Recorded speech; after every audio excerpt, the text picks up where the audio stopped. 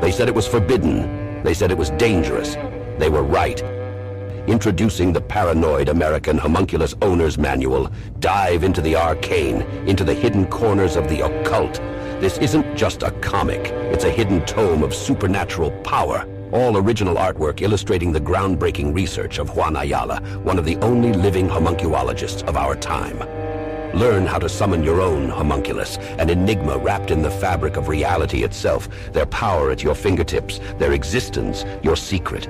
Explore the mysteries of the Aristotelian, the spiritual, the Paracelsian, the Crowleyan homunculus. Ancient knowledge lost to time, now unearthed in this forbidden tale. This comic book holds truths not meant for the light of day. Knowledge that was buried, feared, and shunned. Are you ready to uncover the hidden? The Paranoid American Homunculus Owner's Manual, not for the faint of heart. Available now from Paranoid American. Get your copy at tjojp.com or paranoidamerican.com today.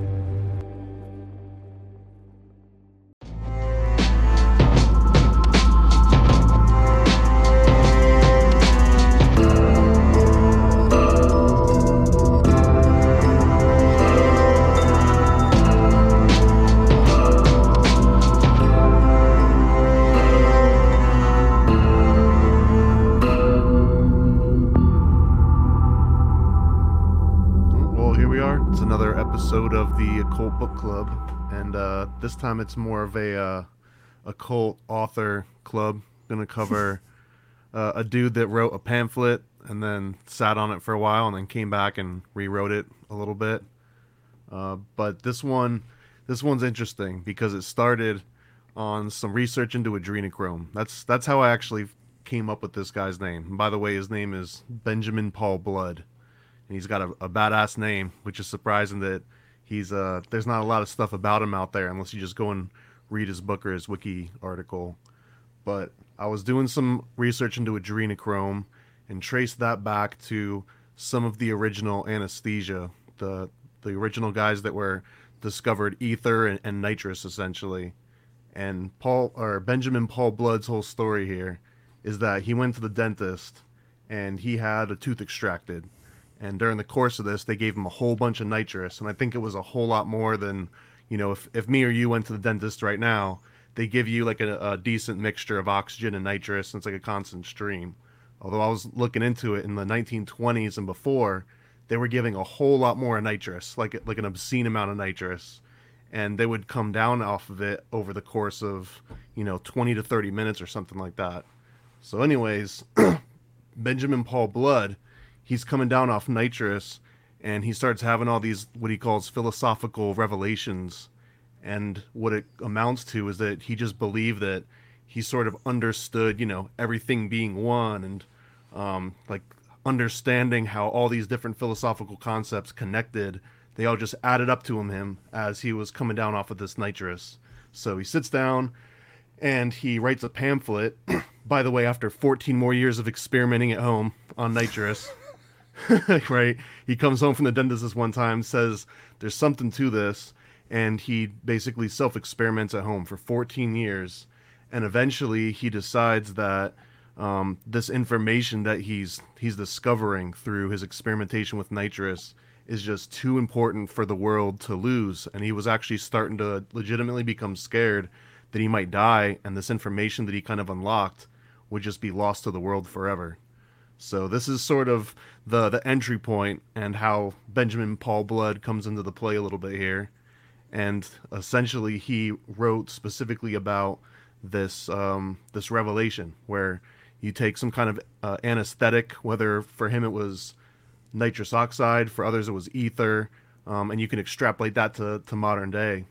But his sort of whole insight was summarized in like a 36-page pamphlet. And I think you read most of that pamphlet, right? I read the whole thing, bro, and it hurt my balls to read it. Yeah, I got to admit, man, I got about halfway through it, and then I heard that you already read it, and then I had already read his book that came after, and the book that came after was so much easier to read than his first pamphlet. So I'm interested to see what you got out of the pamphlet, because it was definitely one of the hardest things I've ever had to read. Dude, I was hoping to see what you got out of the pamphlet, because Well, I've got some notes on it. I do have notes on it. So we had so to state the name of the pamphlet, because again, this is there is nothing on this fucking guy like at all. Like, I think this is gonna be the first YouTube video on the guy ever, probably, Yeah, because there's literally yeah. nothing If on there's him. any more videos on Benjamin Paul Blood, then we were kind of the trailblazers, I think. Yeah. So let me give a little bit of context about the man who he was a little bit. He was born in 1832 in America. American through and through, and a lot of the analogies in his book really exemplify that. But he's born in 1932 in Amsterdam, New York, and he basically lives his entire life there in the same spot for 86 years. And he made some of his money on some patents that he had done. I think his dad had owned some land in the area, 70 acres, yeah. in a town called Florida in New York, which I didn't know there was a town called Florida. But his dad owned a whole bunch of land in this place called Florida. But anyways, he was able to basically just like ride out his life and live in this little community for most of his life. And the thing that he loved the most was writing about all sorts of topics, but it amounted to like philosophy. He And was a would write philosopher, in- bro. He was an American philosopher. Absolutely, yeah, unsung philosopher. Absolutely. But he would write into, what is this, the Amsterdam Gazette, the Amsterdam Recorder, the Utica Herald, the Albany Times, the Atlantic. He would just write into these places like someone would go into a Reddit subreddit and just like post, their rantings essentially, just hoping that anyone might listen to it. So he was that guy at home, writing out these long, long letters and sending them out to anyone that wanted to read them. And at some point, he gets published in the Atlantic, and that attracts the attention of, real, quote unquote, real philosophers that had credentials all over the world. And all of a sudden, this is where he started to make maybe not a name for himself, because nobody knows who he is anymore, but he definitely started to make an impression on people and brought together sort of this community of philosophers and dentists or people that were experimenting with ether and nitrous at the time. And they kind of like put together their notes essentially. And I think it's a fairly important milestone that has completely gone overlooked. So, because you read his second book, which We have more, I think more than one book. I read a book called The Pluriverse, and The Pluriverse was him reflecting on this pamphlet that he had written and all the correspondences that it was had published over after he time. died, though, right? I don't know if that's true or not. That's what it said on the Wikipedia Okay. page when I had looked it up. It said that it was Thumius, or how do they say it? Posthumously? Posthumously. Posthumously? Yeah. Yeah, I understand, and I think that's actually makes sense because towards the very end of the book, he mentions something about like accepting his fate, and he's lived on this world long enough, and he was happy to have seen the show. That was part of that quote. We'll get to that because I think I've highlighted some of his really good quotes. I wanted to get your opinion on, because I read the entire pamphlet. Right, it's about 40 pages long. So But I did read it, but I feel like my eyes glossed over a few times, and I just had to power through it, knowing that I was almost just staring at words more than reading them. Bro, are we looking at ramblings of some dude high as fuck on nitrous? That's what I want to know. Like, that's my whole thing here. No, I definitely don't think that the writing itself was him high on nitrous. In fact, he makes a very strong point that maybe I'll get into it earlier than later, that the sensation comes while you're in this state where you're unable to communicate it or write it down or just effectively communicate it to anyone else. He mentions it almost as like there's reality and there's sanity, and that you can't see true reality while you're embracing sanity, and you have to lose your sanity to see reality, and that it's like this eternal struggle that you'll never be able to capture reality and then bring it back into the world of reason and logic, because it kind of exists outside of that or encompasses it. So, and that sounds like a whole bunch of words that don't mean a whole lot yet, but he definitely expands on it some more. I want to look up what Novocaine, because Novocaine does. Have you taken? All right, so I don't know if you want to tell the listeners what you did, but I'm sure I've taken some sort of anesthetic. Maybe it was nitrous. I've been to the dentist before. I had my wisdom teeth pulled. Yeah, you have laughing gas where they put the little mask on you and say, breathe in. but I went under. Is that what that is? If you have enough, or they can add to it, but yeah, with enough of it, you can just kind of pass out and go into La La Land and come back out later. Well, anyways, I mean, I know I was put under. I don't know if it was anesthesia, but if this is considered an anesthetic, So anesthesia technically comes from a word, I believe, from like one of Plato's old books, but it really just means the inhibition of the senses. So that's all anesthesia is. It's a very broad term. Let's So look it up. if Hold it on. We got the inhibits your fucking. senses at all, then it's an anesthetic. We have the power of a supercomputer in front of us, and we are rambling like two fucking apes. Like, what does anesthesia mean? Well, I think it means anesthetic or anesthetic. American English. It's a huge category because it can encompass nitrous and ether and opium, and acupuncture is technically an anesthetic. Okay, so there's it's a general. very big category. There's general, which results in a reversible loss of consciousness, and a local anesthetic, which causes a reversible loss of sensation for a limited region of the body without necessarily affecting consciousness. So, okay, so you can either inject And neither of us it. are doctors, so we might get some of this wrong. Yeah, so fuck you guys if you're judging us right now. But yeah, so I mean, if you go to the dentist and they inject Novocaine by your tooth or in your gums so that you can't feel it as they're pulling it out, but you're not losing consciousness, that would be a local anesthetic because it's affecting this local area around your tooth. But a general anesthetic just puts you as a person out of it. So I believe that would encompass nitrous oxide because nitrous, you're not just pointing at a tooth. You know, that's affecting your entire body. Your entire system, yeah. It's morphine. We got fentanyl. We got morphine. We got a couple oxycodone. All opiates, anything that's derived from opium. Yeah, we got these are intravenous, so they go into your bloodstream. Opioid analgesic agents. So we have here, then we have intravenous non-opioid. There is a non-opioid section as well, which I don't know how to say any of these. There's ketamine in there, which I know that's also used sometimes in some of these psychedelic trips, if you will. Because my whole thing is, bro, okay, so inhaled agents. So nitrous oxide is under inhaled agents. There's 3 different types of general anesthetics, and nitrous oxide is one of them. But my whole thing is, do you remember what happens to you? That's my whole thing, because, you know, have you ever microdosed, bro? Because I've been thinking about microdosing for a while now. I know people. No comment. Come on, dude. It doesn't matter. We're not going to be judged by no what we. comment. Okay. Anyways, whatever. But the whole thing is, like, do you remember if after you come back or not? Because this dude's obviously writing about it, and he feels like he's made some crazy revelation, and he is talking about the literal the fabric of your reality and being. You know, he's going on some deep philosophical shit. Let me skip forward a little bit to the end of his book. And again, the book is the pluriverse. Or no, I'm sorry. No, I'm not going to do that. I'm going to skip to the end of the pamphlet, because at the end of the pamphlet named The Anaesthetic Revelation and the Gist of Philosophy, he has a section that's just titled The Anaesthetic Revelation. And I think he completely summarizes and answers this question. So let's answer this question first and then get more into the weeds a little bit. Okay. So I'm not going to read the whole entire pamphlet. I'm just going to read this one summary at the end where he's trying to say, you know, at the end of this, here's what I'm talking about. So by the anesthetic revelation, I mean a certain survived condition in which the satisfaction of philosophy by appreciation of the genius of being, which appreciation cannot be brought out of that condition into the normal sanity of sense. So let me just rewind that back again. He's basically answering you right now. Like, no, like you appreciate it while you're in this inebriated state, but then once you venture back out into what he calls sanity, you sort of lose this information that was this huge revelation in just like this tiny little moment.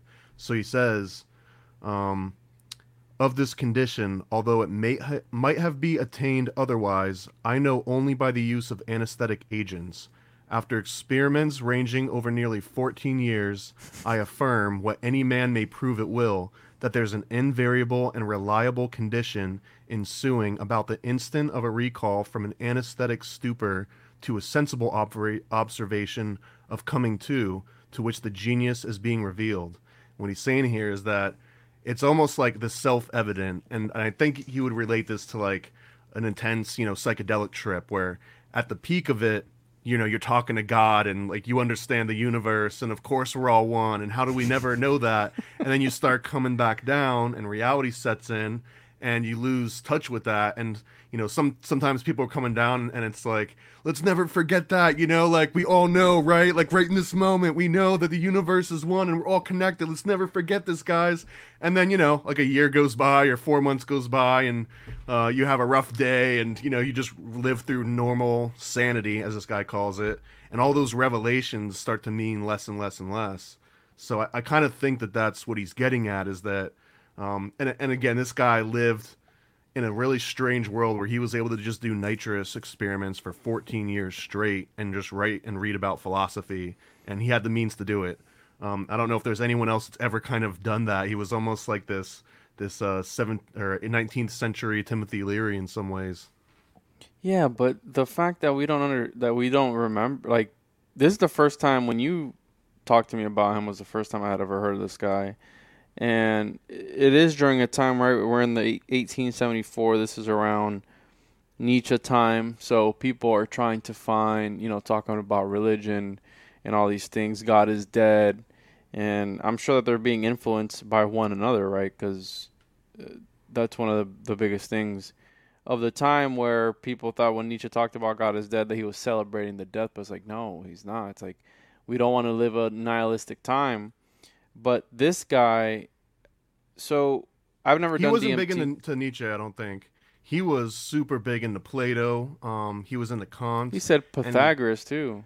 He mentioned Pythagoras a couple times, and he was like head over heels in love with Hegel, which is one of the most complicated philosophy systems that I've even tried to understand, and I don't even come close.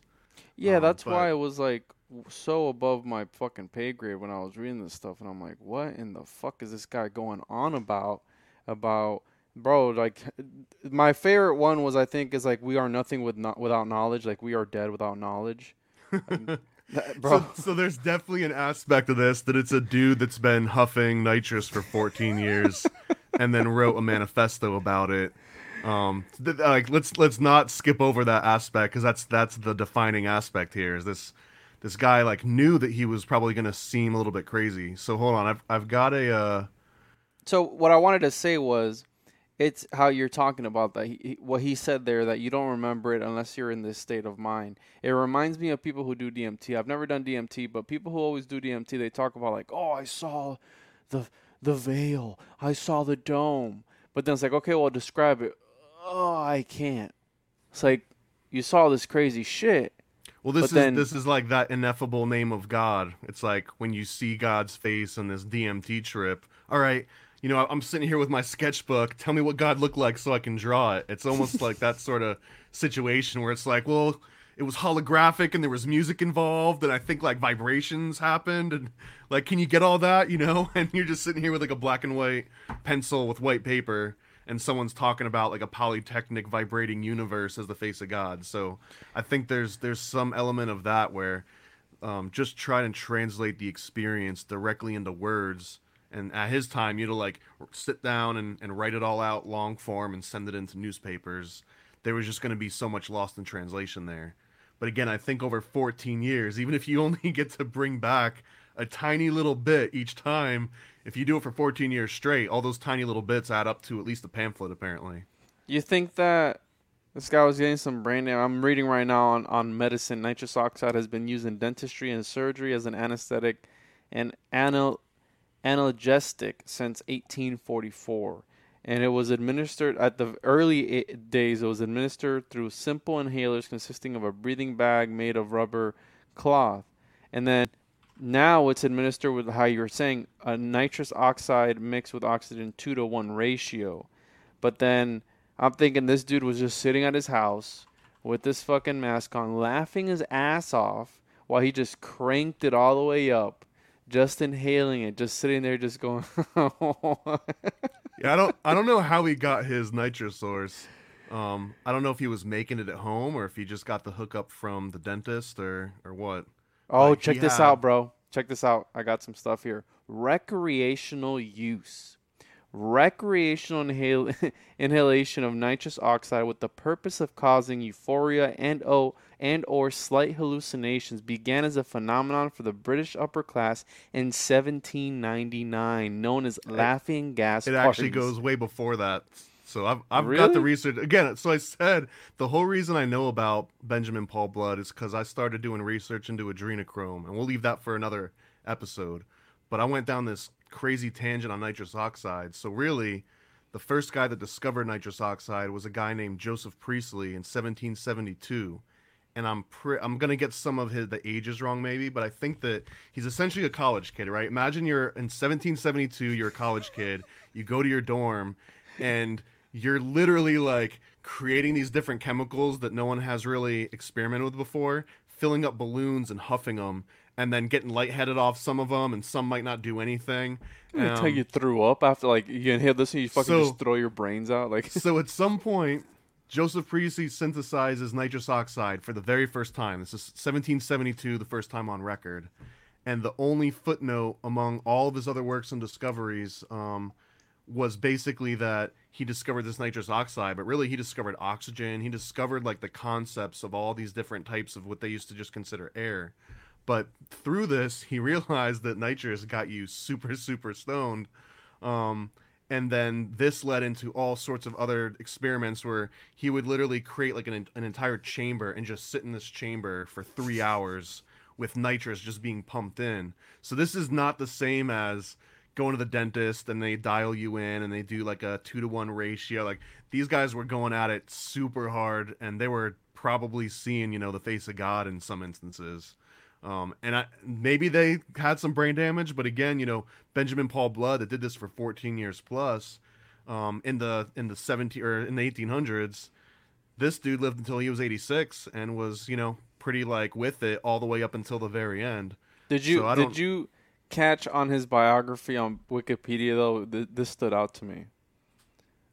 Blood was known as an intelligent man, but an unfocused one. What does that mean? Am I an intelligent man but unfocused?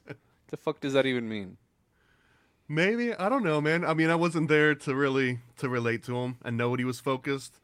Based on his writings, he was way more focused than I am, so that kind of scares me a little bit. If he got lost in history, forgotten, and if you look him up now, it just says that he was an unfocused dude.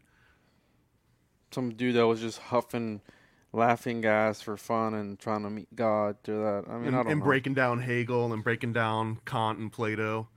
But I want to say that there's equal parts of things that I think was just a product of his time. So he was regurgitating a lot of the philosophy of his period, but he was so unique in pinpointing this connection of like inebriation to philosophy, specifically to kind of like understanding like, hey, again, like we're all one, guys. If you just huff enough of this nitrous oxide, we all get really, really stoned, then like you'll see it too. And he was able to get other scientists and philosophers all across the world to write in and be like, you know what, man, now that you mention it, last time I got my tooth pulled and I was coming out of it, I was like, yeah, I think I understand Plato now. And then it went away real quick. But he had enough people write in that had that exact same experience that he was like, all right, I have to sit down and I have to write this pamphlet. And then that got enough traction that years and years go by, like 3 or 4 decades. And he's like, okay, now I have to like rewrite this whole pamphlet and make sure that I can get all of my thoughts as clear as possible. Because I think in retrospect, he went back and read that pamphlet and he was like, yeah, I think I was a little bit too stoned when I was writing that one. So let me go back and try to like fix that up a little bit. What do you think, bro? Because I know how logical you can be and stuff. But do you think that we're able to unlock, I don't want to say magical powers because I got to be very careful when I bring this shit up with you. But do you think that It's already a no. No, but listen to me. Do you think that there is something hibernating within us, like a higher, obviously there are different states of consciousness. We know this shit, right? We know that there are certain religions that literally will spin in circles for hours to achieve different states of consciousness. Do you feel like dervishes, yeah. Yeah, do you think that this is also has to do with that? Like it maybe unlocks a different.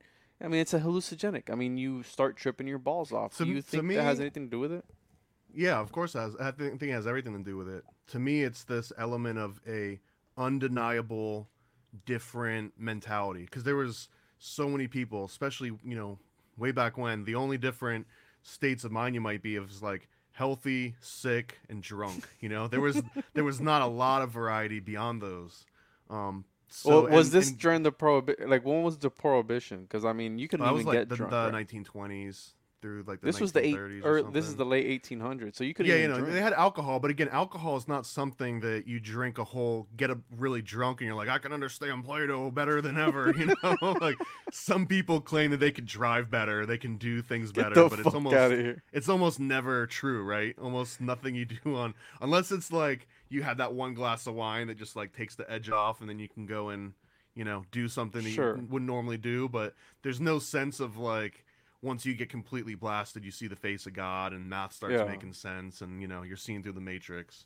But that does exist with these general anesthetics in some cases, with hallucinogenics, with psychedelics, psychotropics. So I think that the core here, and we can go on to total different tangent on like the origin of religion and philosophy, because I do think it kind of amounts to this like magic mushroom stoned ape sort of event. But when we talk about the nitrous oxide anesthetic revelation this guy was going through, I think it was just this undeniable thing. He was like, man, in normal life, when I'm not doing this nitrous that I've got this 14-year supply sitting next to me, when I'm not doing that, like I am in this very objective reality where everything makes sense. But when I go into this nitrous reality, specifically like right as I'm coming out of it, he just realized that it was like these two different dimensions. And I think that he really truly was starting to identify this like nitrous world with the true reality, and that when he came off of it, it was in this more limited, like rational place where like everything has to make sense and there's like rules. But in nitrous world, anything was possible. And I think that that's, it's very similar to like a kid today, taking an acid trip for his first time in college, and he's like, oh man, now I understand everything, Yeah, this dude was on some shit, bro. Like what he was talking about here. I'm trying to find a quote that I liked. The one where it's like, we are without knowledge, we're dead. And I'm like, damn. Well, let me pull up a tiny little snippet, because this was the review in the Atlantic that got him all of his clout, and that had other people, writing into him and projected him. Yeah, for anybody that wants to read this, it's fucking hard to read. Like, it's really hard. It kind of sucks. I recommend his second book, The Plurality, on this topic at least. But okay, so this is a review by William James, which ended up being one of his biggest supporters, and this is from the Atlantic. And I'm just going to skip to the part that I think makes the most sense here. It says, here stands Mr. Blood, who, however, frees himself from philosophy only as many others have done, by wading deeply through and thereby exposing himself to the scornful eyes of the sound-minded and practical crew as one of the other visionary sort.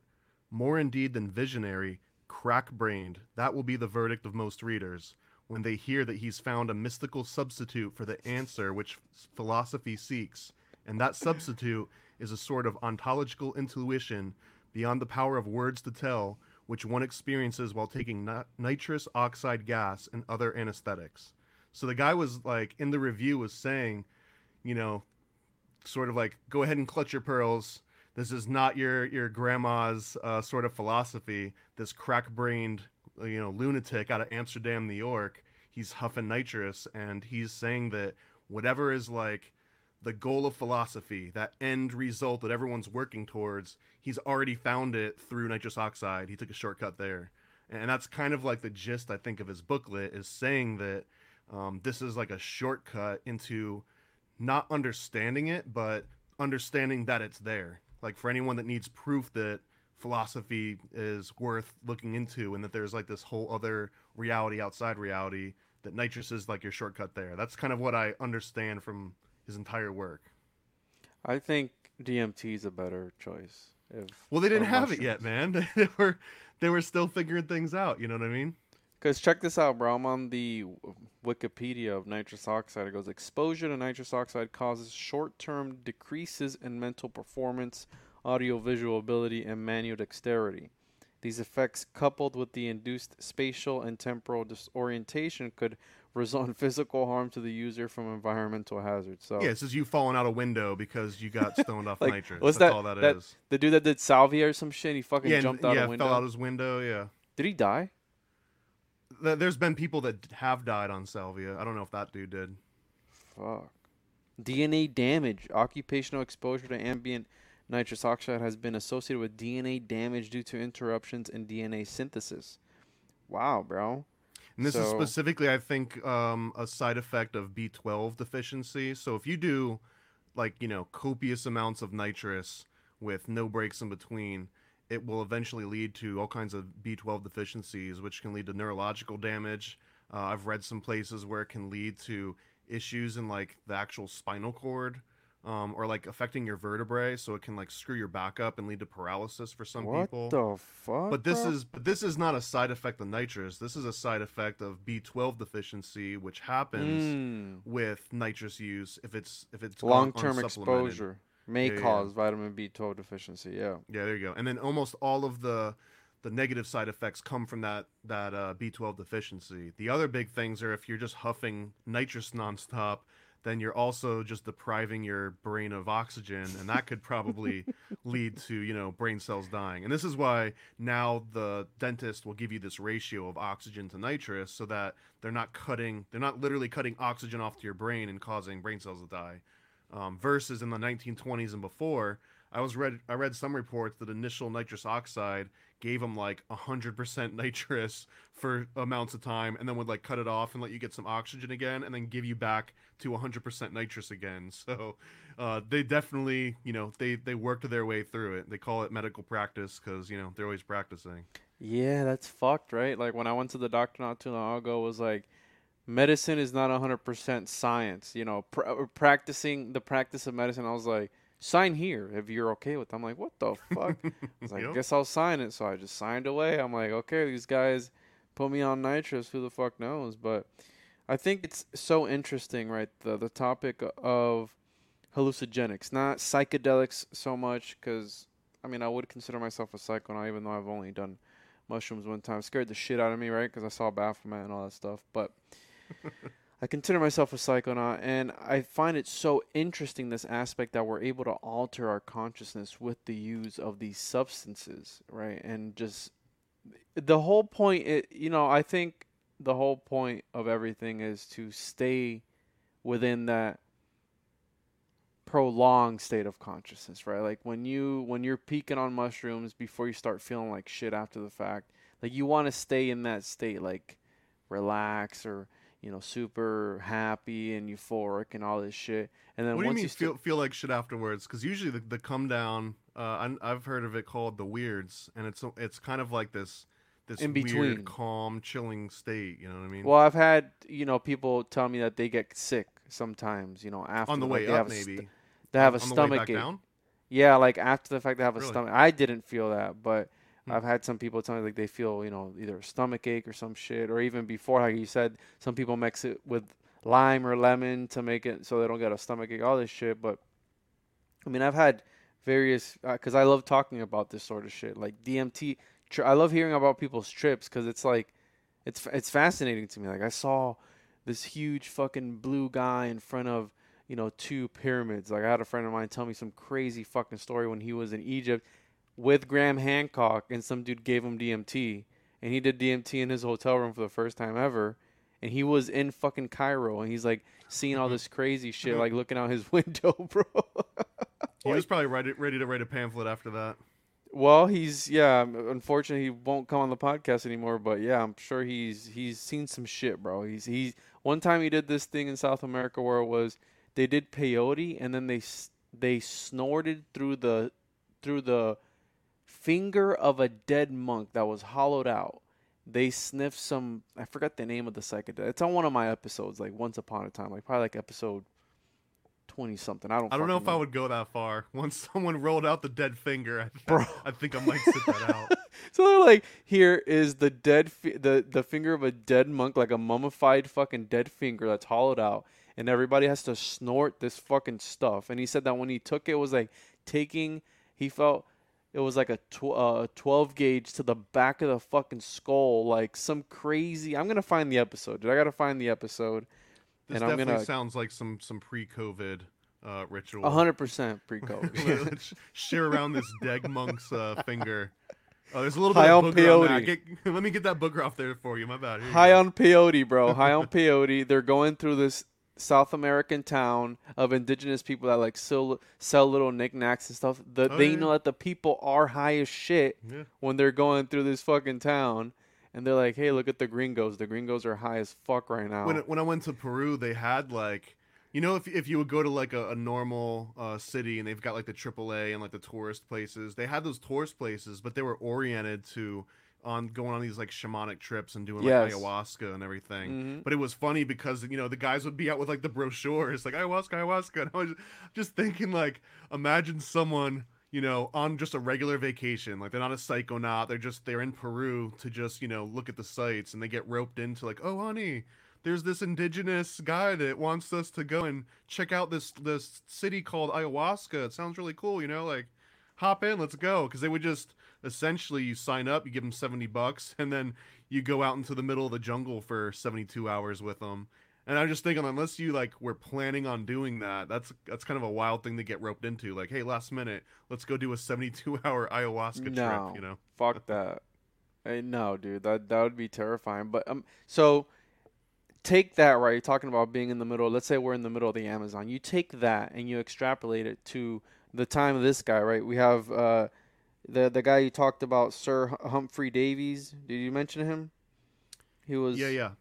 So Well, I haven't got to him yet. He actually comes way later. There's like a long lineage until it gets to Sir Humphrey Davies. Well, what I meant is you have these shamans, right, or these indigenous people in the Amazon or in wherever trying to do the same thing. They're trying to chase that next high to meet their god or whatever it is. So they're experimenting with, you know, their plants and all this and the craziest part to me about DMT is, or ayahuasca, is that, you know, this is the root, this is the leaf or whatever, you know, this is the plant, and if you mix the two together for X amount of time, you're able to get this brew. It's like, how many times did they kill themselves trying to find the correct dosage before they actually came up with the correct, you know what I mean? Like, that's the wildest shit to me. And if you ask a shaman, they tell you like, hey, the plants told us.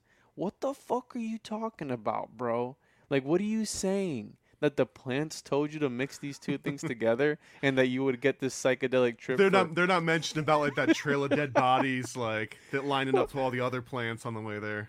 Well, I had a podcast yesterday with the doctor, the ocular disease specialist, and he was talking about how, you know, for cataracts back then, they say that Jesus, you know, rubbed the you know, spit in the ground or something like that and rubbed the eye, you know, with a little bit of dirt. It was like, well, he was using an abrasive medium. And I go, you know, it's funny that in the Bible, they probably put all the good times that they didn't show Jesus' malpractice and all the cases against him of the people that he tried to fucking heal, and it just went haywire. Like, yeah, he healed these two guys that one time, but there was like 25 other guys after those guys that it was just fucking botched surgeries or some crazy shit, you know, like botched They got miracles. lost in the footnotes of the Dead Sea Scrolls somewhere.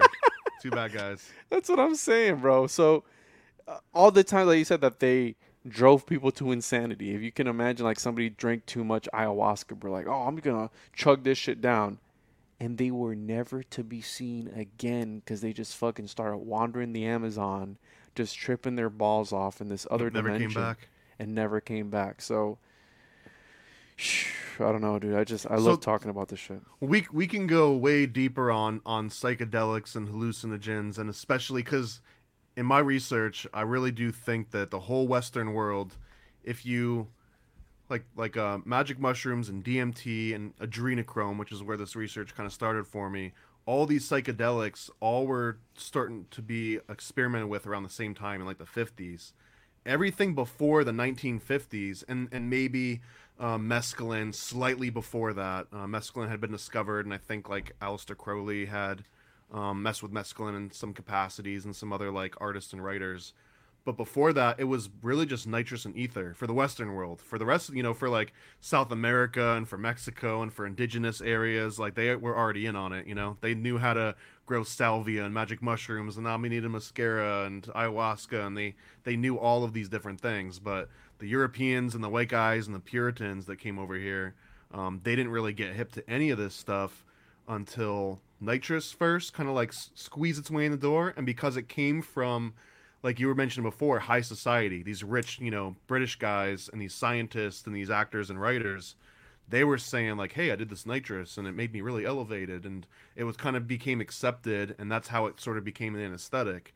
It didn't come from, marijuana, from the people that, they were like looking as immigrants and sort of like these barbarians. But there's also another really cool defining slight tangent here. But you mentioned before, like, who are those guys that took it for the first time, and all the, the guys that tried like the poisonous versions and they died. OGs. So this guy, Gordon Wasson, which another tangent is related to MK Ultra, the JFK assassination. He was like deep. He was a vice assistant or vice president to JP Morgan in the banking at some point. What a lot of people don't know is that JP Morgan and JP Morgan Jr. have a large collection of psychedelic mushroom and like indigenous mushroom artwork from all over the world, specifically mushrooms. Yeah, specifically mushrooms, which is interesting. And this guy Gordon Wasson, he walks away from his life as like a banker and he starts traveling the world. He goes to India, he goes to Siberia, he goes, all over the place, Mexico. He's the one that brought the magic mushroom and showed it to Henry Luce of Time magazine and was like, dude, check this thing out. This is going to blow your mind.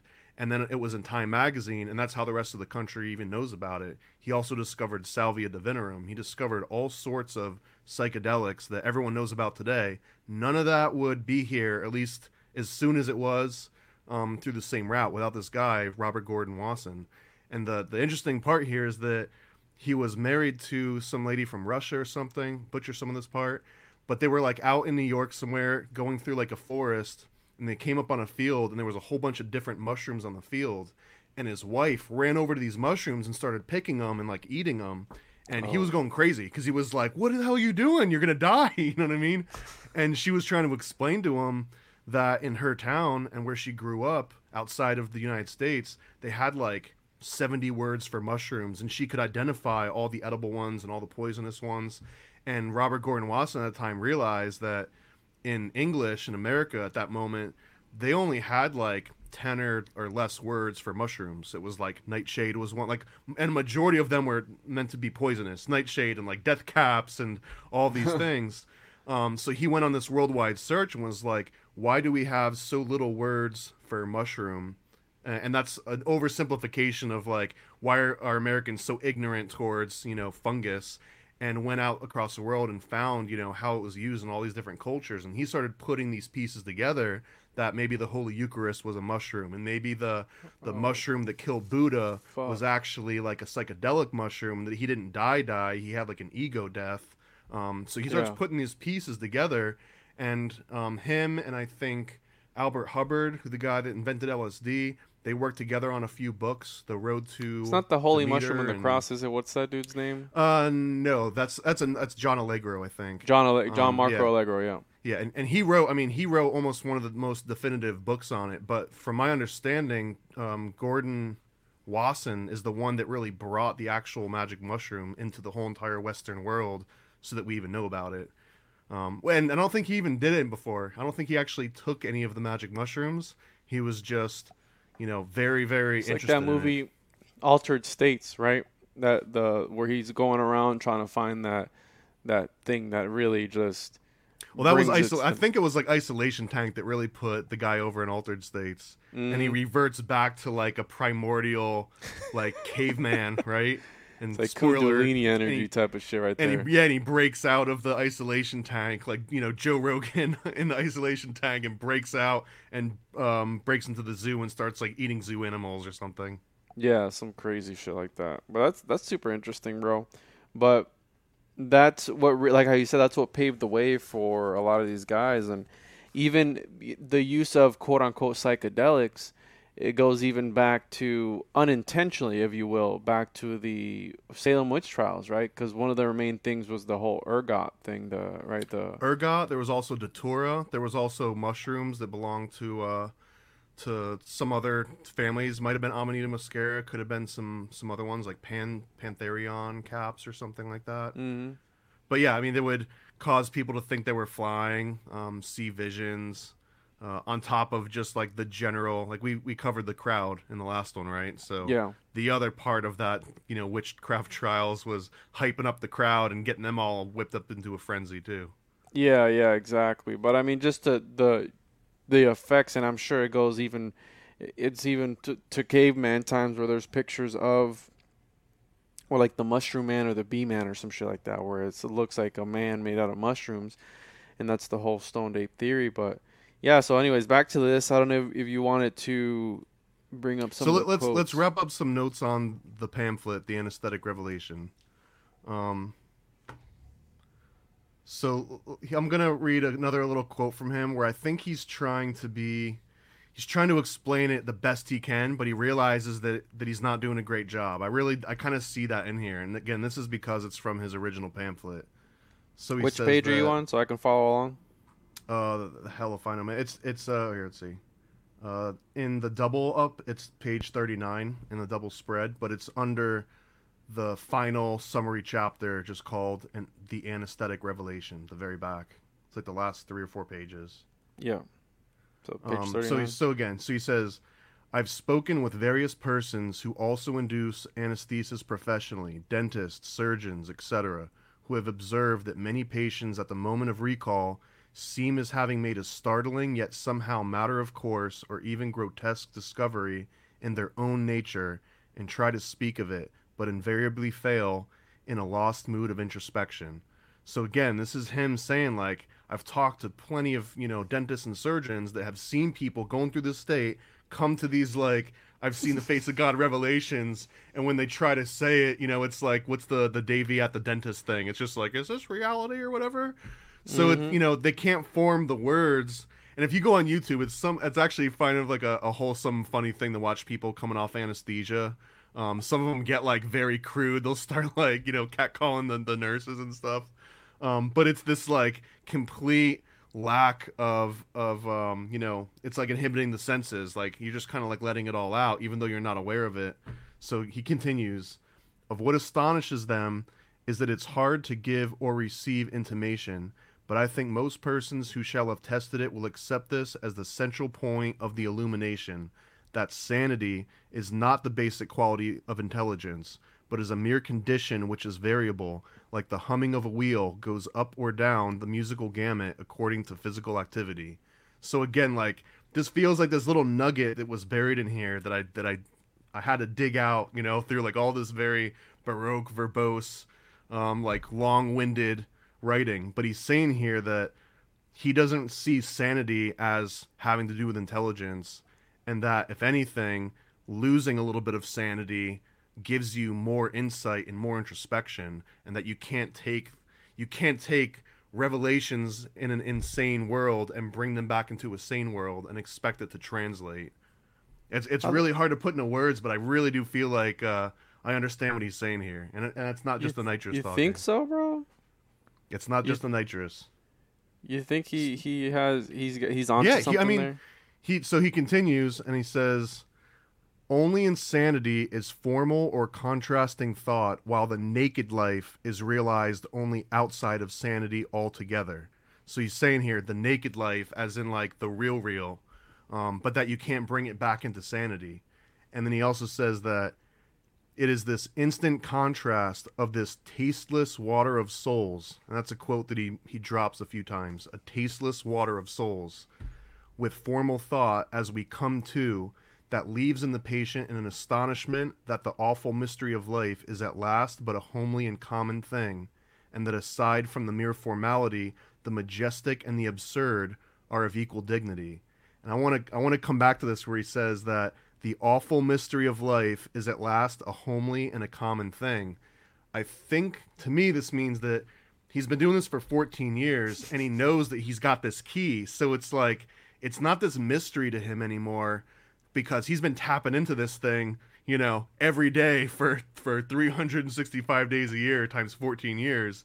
So it becomes less and less of this like grand mystery, like, oh my God, I saw the face of God. After like 7 years, it's like, hey God, it's me again. It's me, Ben. How's it going, bro? Like, I'm just walking through, you know me. I'm gonna like grab a snack. I'll be out the back. This will be like a 15-minute thing, But he mentions it, and this is also something that's really, really hard to convey until you read some of this stuff. Specifically the older one, because the first one is almost impossible to get through. But he's got this very matter-of-fact way of speaking. Not a single time does he get into like mystical woo-woo of any kind. If anything, he starts harking back to like Plato and Hegel and Kant style philosophy, but he never really gets into like mysticism or he's very specific with his words, and he always tries to tie it to philosophical concepts. He never really goes on like weird tangents about feelings and emotions. If anything, he intentionally steps away from that sort of descriptions. And he tried to do a thing that you like towards the beginning, not in the anesthetic revelation part of because the first half is him trying to like explain the philosophy of it's being. Not an easy read. Yeah, it's not. So he's like A equals A. But then when you look in the mirror and you see the reflection of something, is it the real thing or is it something that exists outside? So, well, hold on. What the fuck? I've got that part quoted because that's probably my favorite analogy. That was my favorite part too. I'm like, what?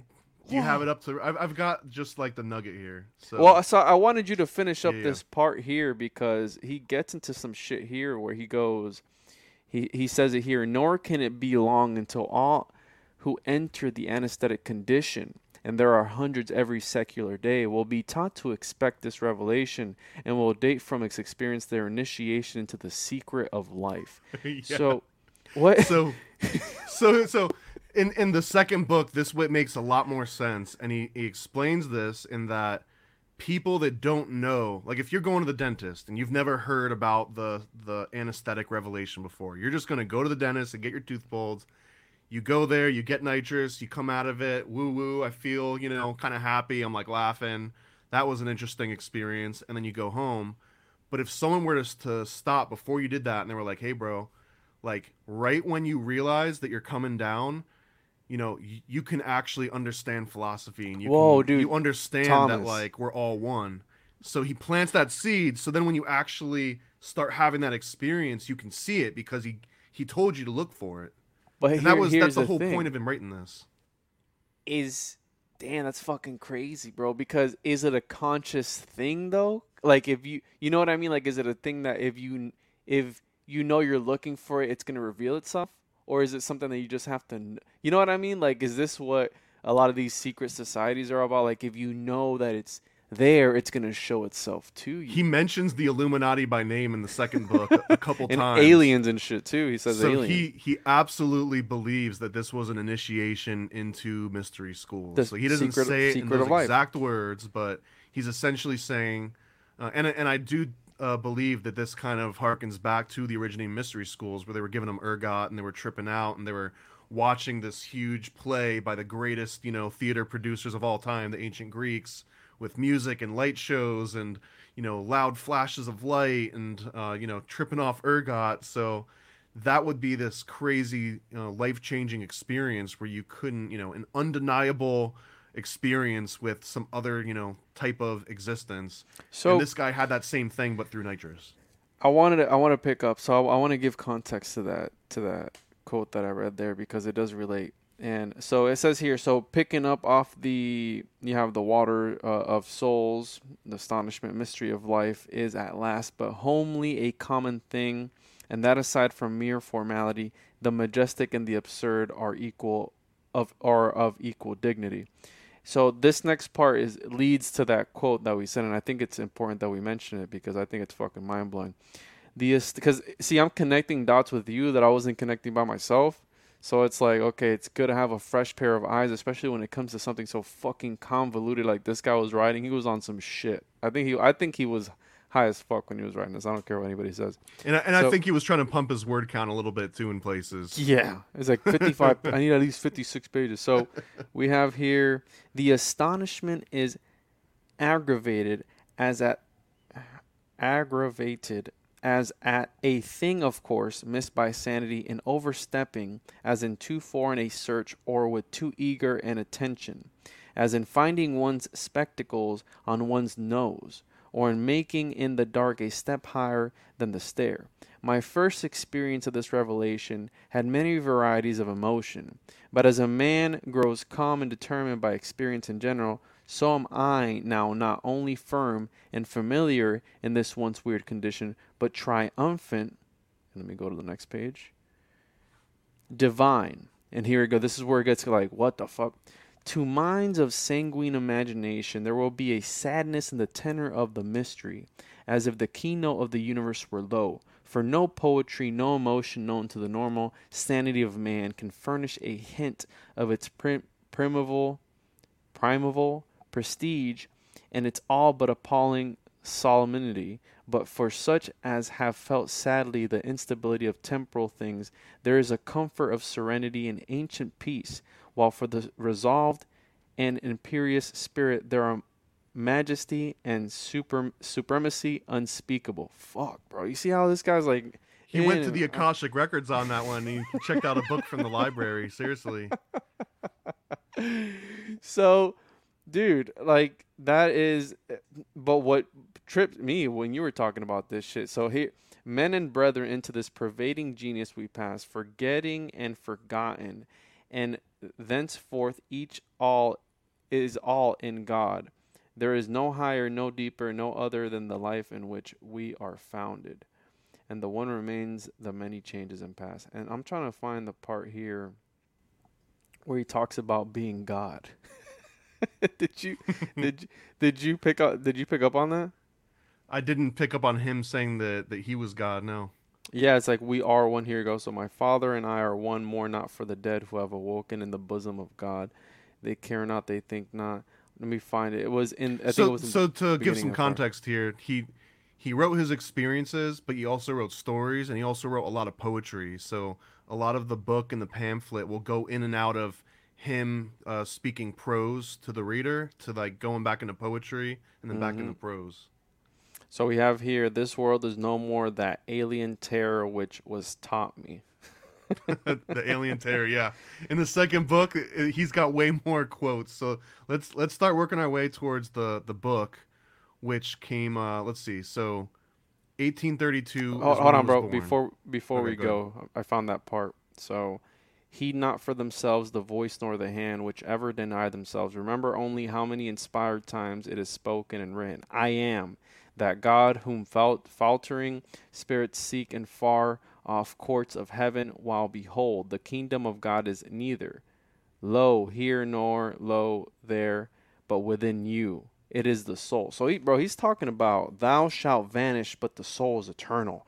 I speak not of souls, and behold, I say unto you, the supreme genius. But he's going on some shit where I was like, what in the fuck are you talking about? He starts going in this one, it's less direct. In the second book, it's a little bit more direct. Of Plato had, I don't remember the names of all this because I didn't do all my philosophy studying before this. But Plato had this concept of being versus sameness versus difference. And that these were like the three eternal states of anything. And that the soul was the intersection of these three things of being, sameness, and difference. And Paul, it's like a Vesica Pisces type of thing, yeah, where it's like you're in the center of all three. It's like a cross diagram. And it makes sense because if you think about the Platonists, right? The Platonists and the Neoplatonists. So you have the Pythagoreans, the Neo-Pythagoreans, Platonists, Neoplatonists, and then you have Christianity. So it would make sense that these guys paved the way for what the Holy Trinity is, if you really think about it. You know, it's like the three, but the three form one, right? Remember we were talking about the Trinity and like understanding and all this shit. So it would make sense that he's like, you know, in the center of all that. They're emanationists. They grab the good parts and they're like, we did this. Yeah, they're emanationists, so they believe in that one source in the center, and then from there reality emanates out. So it would make a lot of sense. But he goes on a lot about the difference between sameness and difference, and maybe a little bit into like Nietzsche, where he's talking about like the positive and negative, but it seems like he doesn't agree, not necessarily with Nietzsche, but with this concept of like complete polarism, that in order for goodness to exist, you have to have badness, and that in order for that's a bad example because he's a little bit more specific. He mentions that like in order to have creation and production, it doesn't mean there has to be negation or destruction.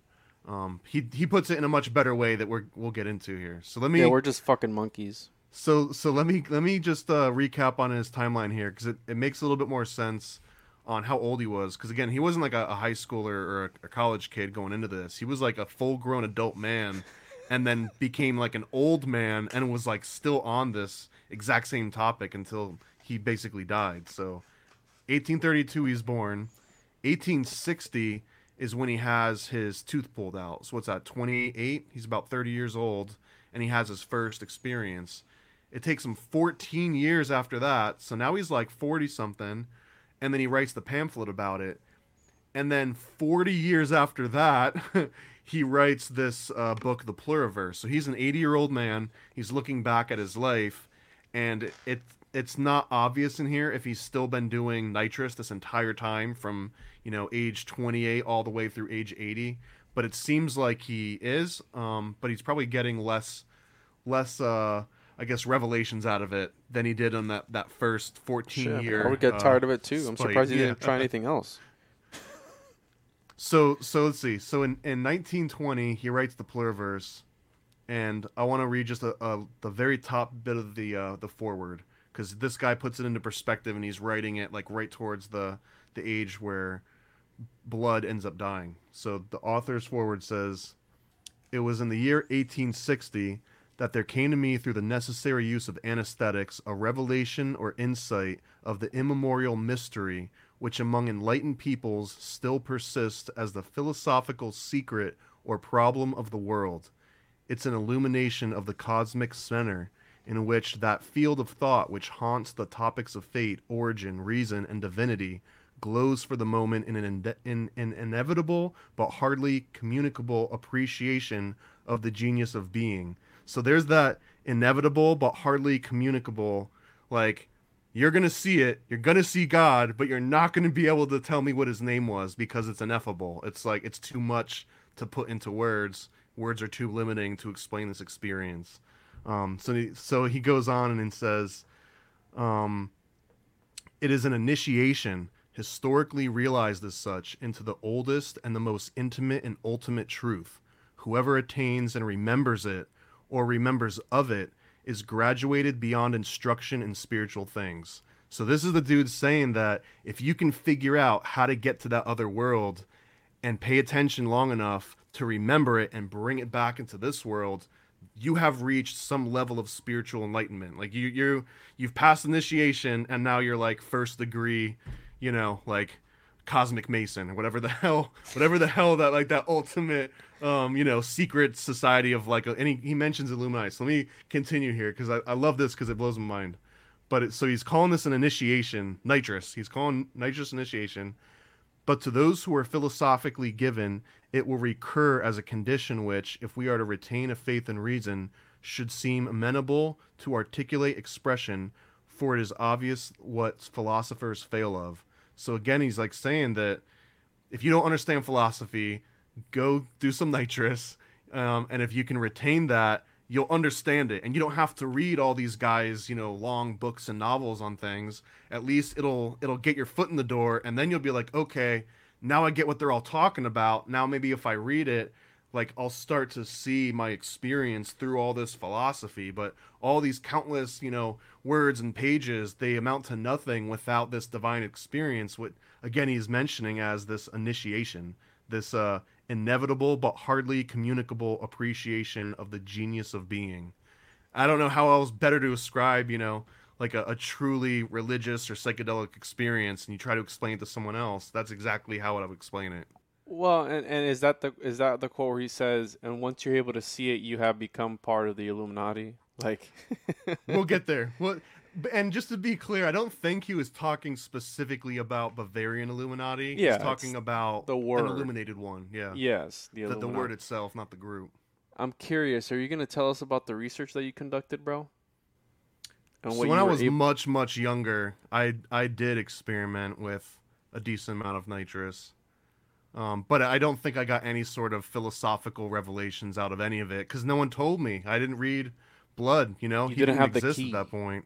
You didn't If have someone the had key. told me, hey, before you go through 144 canisters of that nitrous that you ordered off Amazon and that punching balloon, you're going to see the face of God, and go ahead and sketch that out and bring it back with you, because if you do that, you get to the second level. It makes your voice deep, right? The nitrous. Yeah. So Yeah, I think it like loosens your vocal cords so that they vibrate even slower. here's the thing, bro. We talked about Plato and all this stuff, right? We have the idea. I think the missing link is language, because Plato said that even if you name God, by you naming God, by you putting this limit and even just describing this thing, you're already automatically eliminating it. So you, by calling it God, boom, you've already put a cap on it because it is infinite. Everything is infinite. And by you naming it, automatically you limit it already. So the thing that you're trying to get at, bro, where you see the face of God and you have this revelation and you try to bring it back, I don't think we have the language to be able to even do that. I mean, we don't even have the language to be able to describe a DMT. Teacher's like, oh, well, I just saw a bunch insanity. of... That's what he's saying. You can't bring that back into sanity where language and logic and, like standards exist. You can't bring it back with you. Fuck? That's and wild, bro. So I got a conspiracy tangent, because ultimately this is also, You're in your conspiracy fucking crowd conspiracies. here. So I noticed that every time I'm going through a book and there's like a foreword or someone, has like a quote on it, I look up, who is that guy? Like, who's this guy writing the foreword, Was he a friend or was he like a scientist? So was he a Freemason, Thomas? So the pretty much always yes, especially if it's before 1900. Almost always the answer is yes. So I went down these tangents. They kept going, and then eventually I decided, like, I got to get back to the book and like read the rest of the book and stop going on these tangents. But these are footnotes of things that maybe we'll get into later on future episodes. So first of all, the introduction to the Pluriverse by Benjamin Paul Blood. The introduction was written by a guy named Horace Meyer Callan, who was born in 1882. Callan was hired directly out of Harvard by Woodrow Wilson, who was the president. Not at this point, but Woodrow Wilson, the president. And Horace Meyer Callan was the first Jew ever to teach at Princeton, although he didn't get his contract renewed, and I think he bumped back around some places. But this guy writing the foreword was member of the American Philosophical Society, the Western Philosophical Society, the Society for Psychical Research, the League of Nations, the Palestine Development Council, the Zionist Organization of America. You could just keep listing, like, he was, personally hired by Woodrow Wilson, the guy that was responsible for signing the Federal Reserve Act. So anyways, that was like mind-blowing. Like, okay, so the guy writing the foreword to this book about Benjamin Paul Blood that no one's ever really heard of. He doesn't have any search results anywhere, but the foreword was written by this guy that worked directly with the president. And then he also mentions some really good points here. So I'm not going to read direct quotes right out of the book. I love the Nicolas Cage just popped up over your shoulder. Thanks, bro. I'm not going to read direct like pages. I just got some like really nice tidbits here, and these mostly are from the foreword still. So one of the things that Horace Meyer Callan observes here is that mainstream medieval Europe philosophy did not have a lot of variation to it. Like today we take for granted all the different philosophies and like life philosophies you can follow. And there's just like this large swath to kind of choose from. But if you're in medieval Europe, your exposure to the world is almost limited exclusively to like the Catholic Church or maybe some like folk traditions. And there's this point that the ultimate pinnacle of medieval philosophy was just balance. It was just tranquility and serenity, and that was it. So if you were of like sound mind and you could just kind of like coast and you had even temperament, so you weren't like constantly laughing or in ecstasy, but you also weren't constantly depressed or in melancholy, then essentially you had this philosophical balance to you. And I think what's interesting is what Paul Blood gets into is that no, like there is this like ecstasy, this aspect of, he mentions it when you find the glasses at the end of your nose. When he said that, right, it seems like, why is he even saying that? He also has this analogy of a dog chasing its tail. And the best way I can describe this is that the dog chasing its tail is like a human searching for knowledge and philosophy. And it's like the dog chasing the tail, he's there to like get the rush of catching this thing. The thing is him. You know what I mean? Like, he might not realize it, but he's trying to catch himself, and you can't catch yourself because the act of catching yourself ends the chase of you, which defeats the purpose of it even happening. So he relates this to like man's philosophical search for reason, that philosophy itself is what makes you want to learn more, and philosophy is also the tool which you use to learn more, but that you can never like finish. You can't like get to the end of that cycle, because every time you learn a little bit of something, you learn how much you don't know, and you want to learn even more. So it's literally, you know, humans trying to figure out the nature of things in philosophy. He relates to this dog chasing its tail, like this Ouroboros it'll never happen. It's like this infinite cycle. He calls philosophy the truth, right, at the beginning of the book. Let me find the quote. You're talking about the pamphlet, right? Yeah, the pamphlet. But what you got is from the book? I'm bouncing around a little bit because, again, the book is just like an elaborate version of the pamphlet. Yeah, he went more into, and I think it was actually an essay, wasn't it? Yeah. So here, I've got a quote from the pamphlet on the truth. So he says that there's this oddity in questioning what truth is, and especially in questioning whether or not it is, and that who speaks of or writes thereof must honor be presuming its possession. So he's basically saying that if you're saying something's true or untrue, then you're also declaring that, you know, you're an authority on the subject and that you know what truth is. And I think he's not meaning this in like a conversational matter, but in like a more philosophical. Like if you claim to know what the philosophical truth is, or if you claim that you know what it's not, to almost be suspicious, because you would have to know what the truth is to even make either of those statements. Yeah, and so that's what they say with be weary of something knowledge. Fuck, I forgot the. I think that's unearned the exact wisdom. Quote, actually. That's the exact quote. Be weary of unearned wisdom. Like people who are, you know, they talk about how they're so enlightened and they don't really have much to prove. That's why, bro, like, you know, not to throw any shade at anybody, but people who offer like self-help to different people, but they really kind of have nothing. Like me, for example, I take advice from people who are in a better position than me in life versus some person that, like, whatever the situation may be, is like offering this self-help program for like X amount of money. You know what I mean? Like, what's a better position in life? Damn, bro. Because when you say that, my mind goes right to Diogenes in the city square shitting on himself and stealing food off people's plates. And what acting like a dog. perceive as a better position in life. Okay. There you go. There, I said it where I can't. That's you know, it guards me, bro, if you want to get all philosophical and shit. So, but yeah, continue. So let me finish what he's talking about truth here, because he makes a distinction by saying that philosophy is different from the quest of knowledge, in that philosophy proceeds from a question of the possibility and reality of knowledge, and it doubts of an answer in words to a question of things.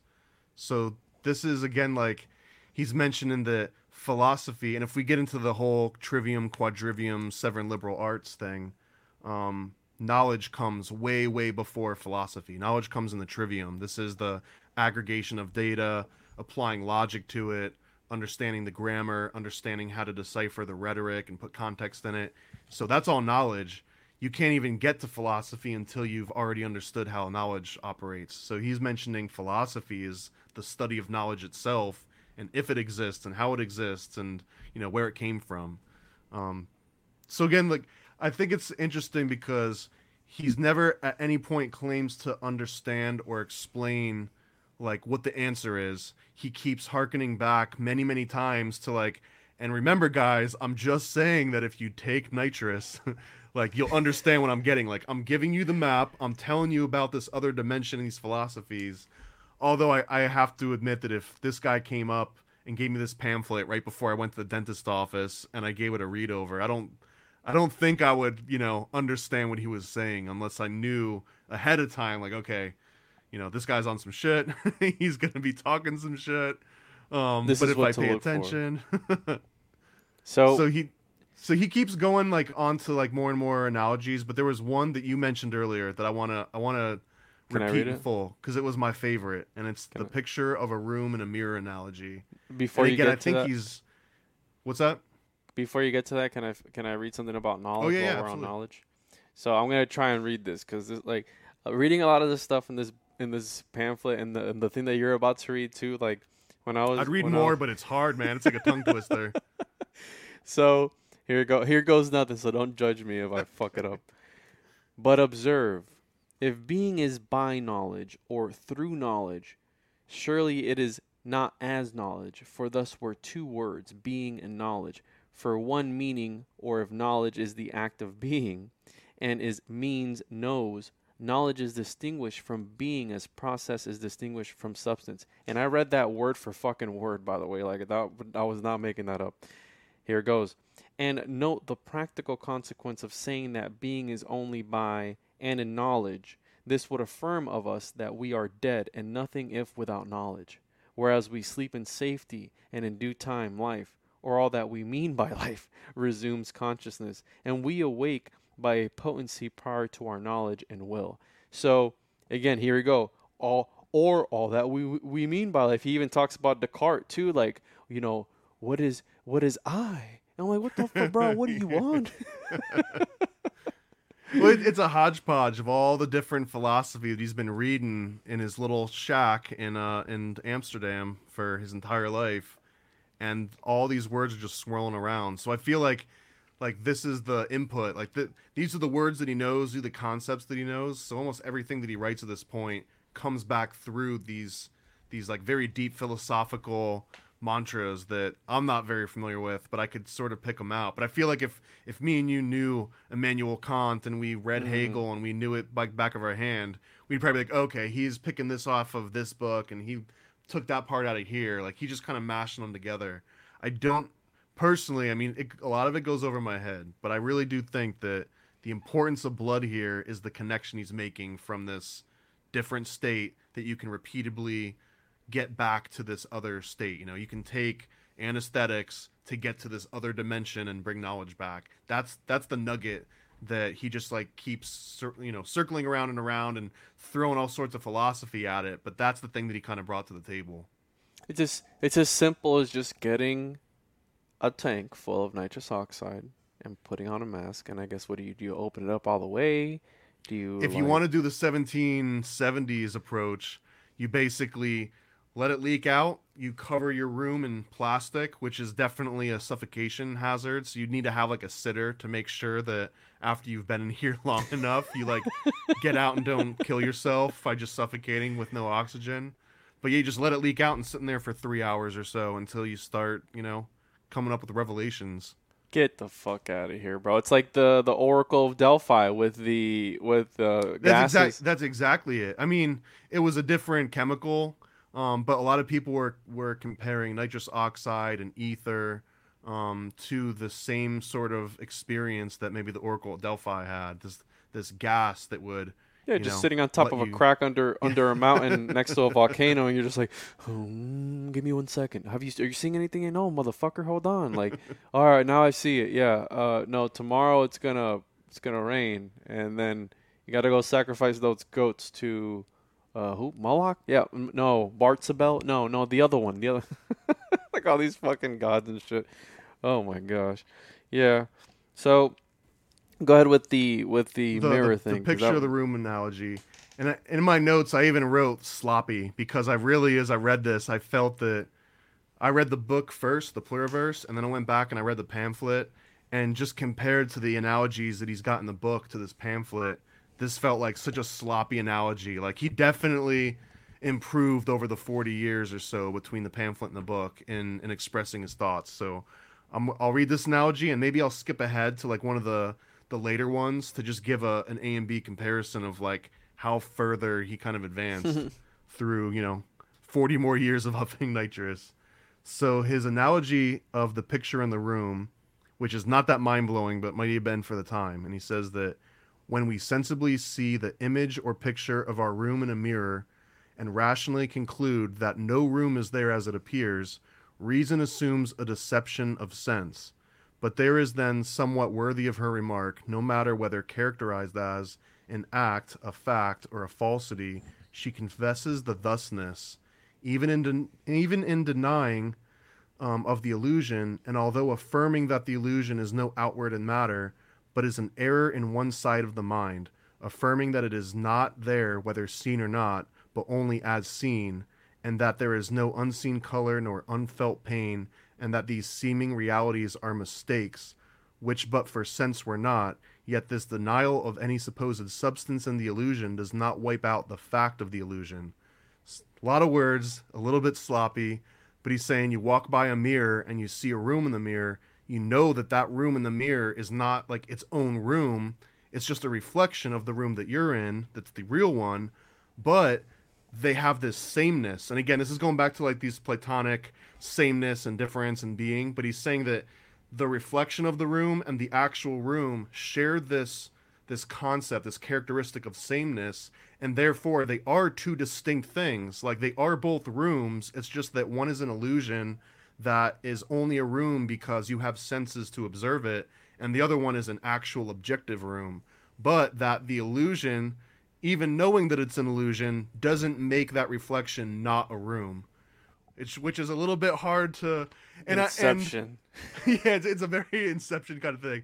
And then again, in 1874, this was probably a little bit more mind-blowing than in 2022 when, you've seen this... What are you talking about? It blows my fucking mind, dude. Okay. What are you saying?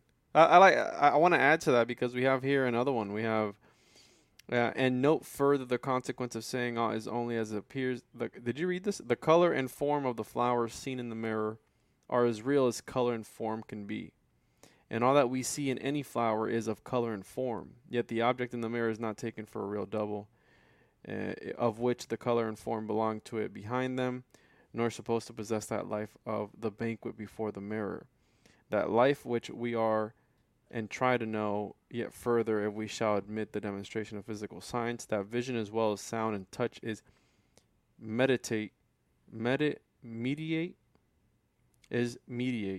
In the eye takes time to see as well as the ear to hear. Then a star may have been so far away that if it had perished before the days of Adam, it might still be visible from here yet 100 years. Surely what is now seen is not the being of the star, for here is an appearance to which no outward reality belongs. So, again, this is him saying don't trust your senses, that the senses Descartes. belong to the world of sanity, and that the real is, what did he call it? The naked realism or the naked realness is in this land of insanity. Yeah, and again, back to Descartes. I think, therefore I am. He talks about not this guy, but Descartes talks about an evil demon, which is inspired by the demiurge of Plato. Because, again, these guys were all... It's funny because the Descartes story is he was trying to defend his faith, but then he just unlocked, like, this crazy philosophical movement, and he just, like, opened up a can of worms. It's like, wait a minute, what am I doing? But, again, back to the whole, not everything is, it is not taken for a real double, which the color and form... Damn, bro, like, that is... Reading this, I'm like, okay... Dude's obviously on some shit. Like, I was trying to comprehend a lot of the stuff that he was saying, how you're saying he has these little stories and these little analogies, because, again, he is a philosopher, so he understands it. And if you're able to understand Kant and all these other guys, which I've heard them before, I never looked into their work, but he even brings forth here a Javi, I'm on a podcast, please. Okay, Papa, close the door. Yeah, thank you. Close the door, please. Okay.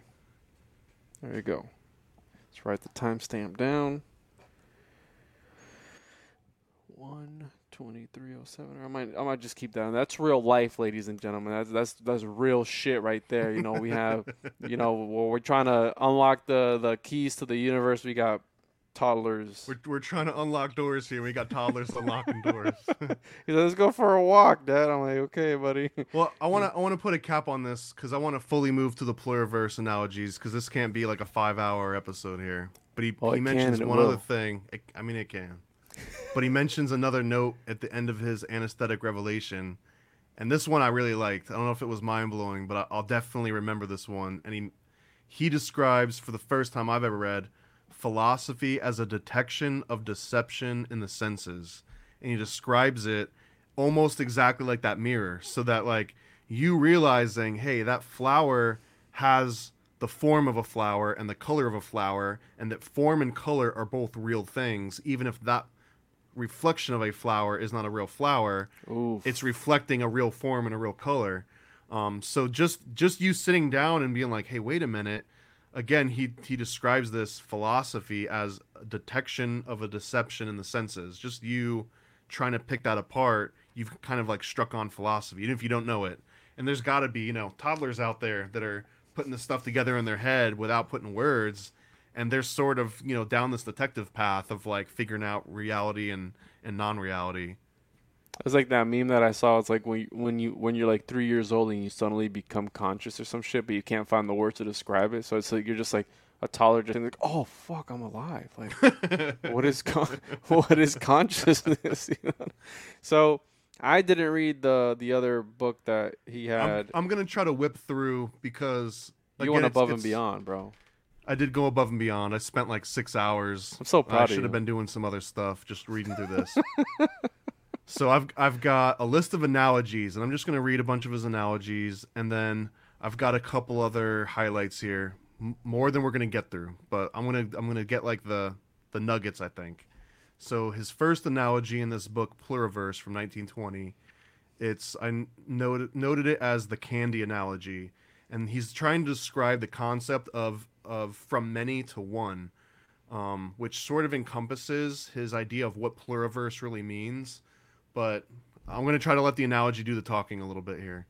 So he says, as merely a provisional smile, I will instance the body of time, a confectioner's batch of candy, made to be drawn out in the usual sticks. And in case anyone here hasn't seen like the old-timey candy maker YouTube videos, there'll be a guy, you know, making some sort of candy, and they've got like all these different colored rods. And so he might grab like a whole bunch of red rods and some white rods and some black rods, and the way that he twists them together and stretches them out, it turns into like one tiny little piece of candy.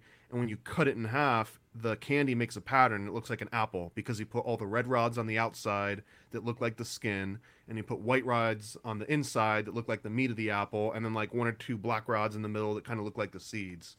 And you've probably seen these before. They make watermelons and cherries and all sorts of shapes and stars and stuff. But they take this huge, you know, stash of candy, and they just keep stretching it until it's this tiny little like peppermint sort of thickness. It's not like a taffy or some shit, right? Is that kind of like a taffy, but it's like hard candy usually. Like licorice, something like that? Look, if you haven't seen it before, look it up. It'll make a lot more sense. But it's this concept of taking all these different single colored rods and, you know, all together in a fasci, he kind of calls it.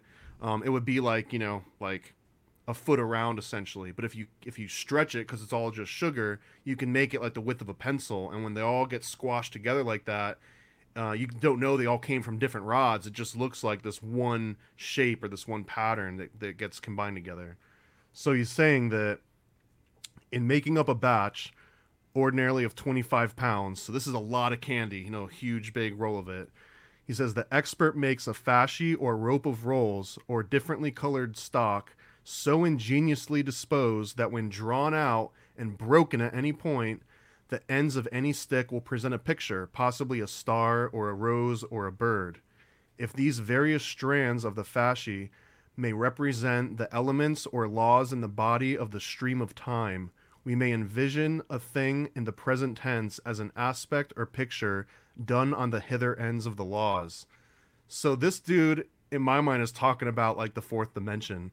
He's talking about everything that's happening at any given moment, And if you just take like a snapshot in time and combine it all and just like crystallize it into one moment, that this is just like a picture, that the picture doesn't represent the elements. The elements are like all of the, this 25 pounds of candy that went into it, and that all this work was applied and stretched out. And this little picture, there's thousands more of these pictures, and they all came from that same bundle of candy, or of life, as he calls it here. So I love that analogy so much, just because if you ever actually seen these old timey guys stretching out the candy, that's kind of what him envisioning like reality as. Yeah, that would make sense, right? Where we've talked about the divine alchemist, right? Where it's this entire process that goes into it, and you can get into the whole either time is linear or forever, and that one point, there's only one point in time, and everything is a reflection of that point, whatever. Like, but that's the way I take that. It's like there's everything else going on in the background, so that's the dark matter that we don't know about. So it's like when you have an alphabet soup, the reality that we know is the alphabets, but everything around it we don't even fucking understand, and that's what matters. That's the tomato soup, bro. That's the tomato part. Well, but you know what I'm getting at. Like, that's the dark matter. That's the stuff that they say that the universe is made up of that we don't even begin to comprehend. And that's the way I take that analogy. It's like you got this other stuff, but then it all boils down to that one fucking point, bro. So let me keep whipping through them, because they get better and better as we go here. So this one is a music analogy, and he's defining finite intervals versus infinite intervals. And I think you've brought this up a couple times, the whole like it turtles all the way down. There's also the story. Well, there's the concept of this one's a little bit harder, but if you take like a distance, a foot, right? I can half that so that it's 6 inches, and then half that so that it's 3 inches. And the philosophical debate here is that you can always half it for infinity and never actually get down to zero, because it's there's ad always infinitum, right? Is that what it's called?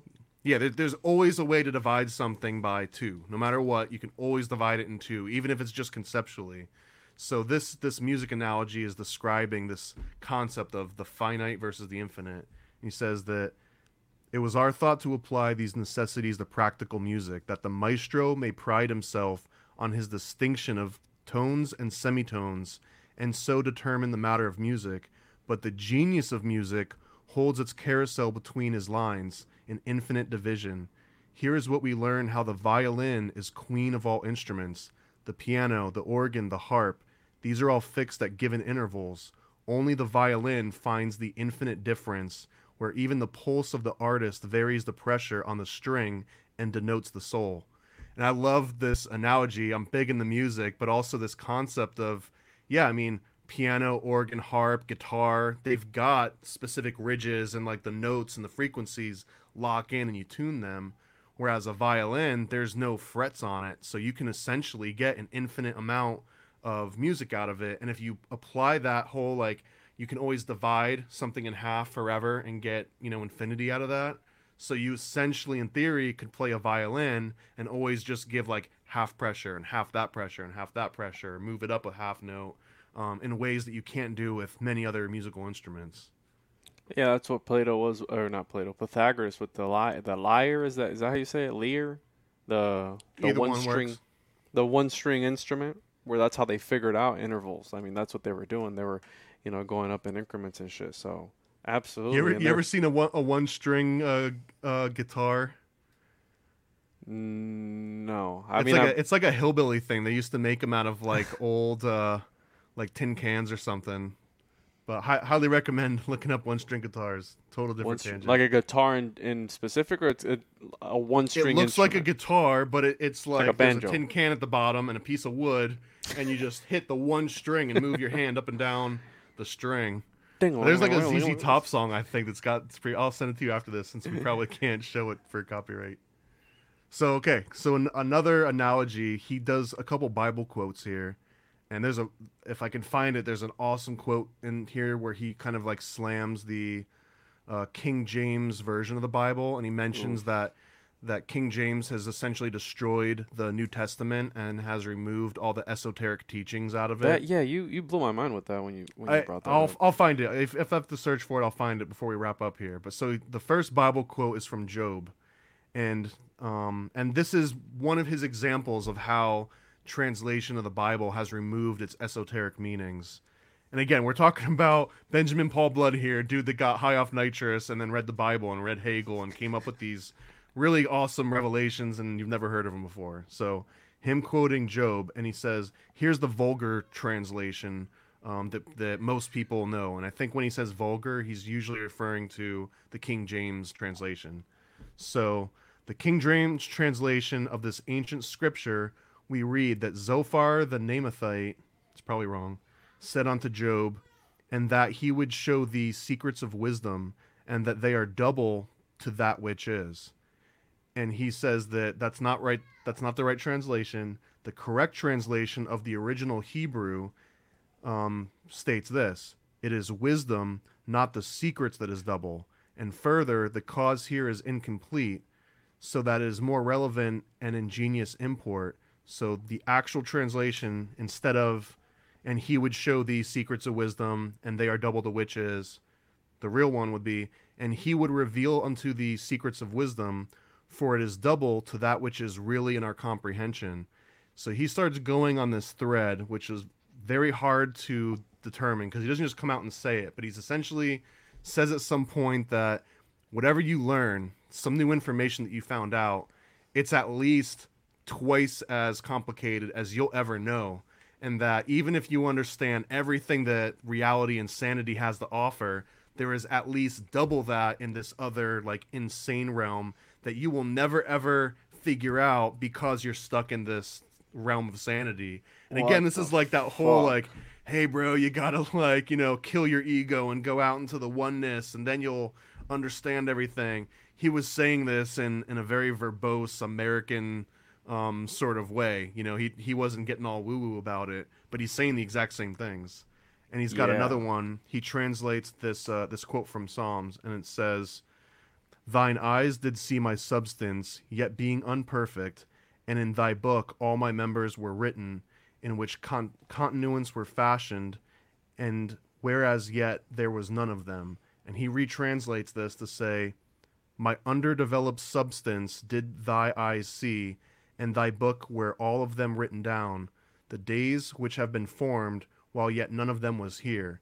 And he's trying to explain this concept of that, like, even though your eyes saw it and you're able to write it down in a book, it's only this like tiny little sliver of what you're actually able to understand out there. It's this, again, he's kind of going back to this concept of like the infinite in a way. And he's doing that after, like, while he's high on nitrous. I don't think so, man.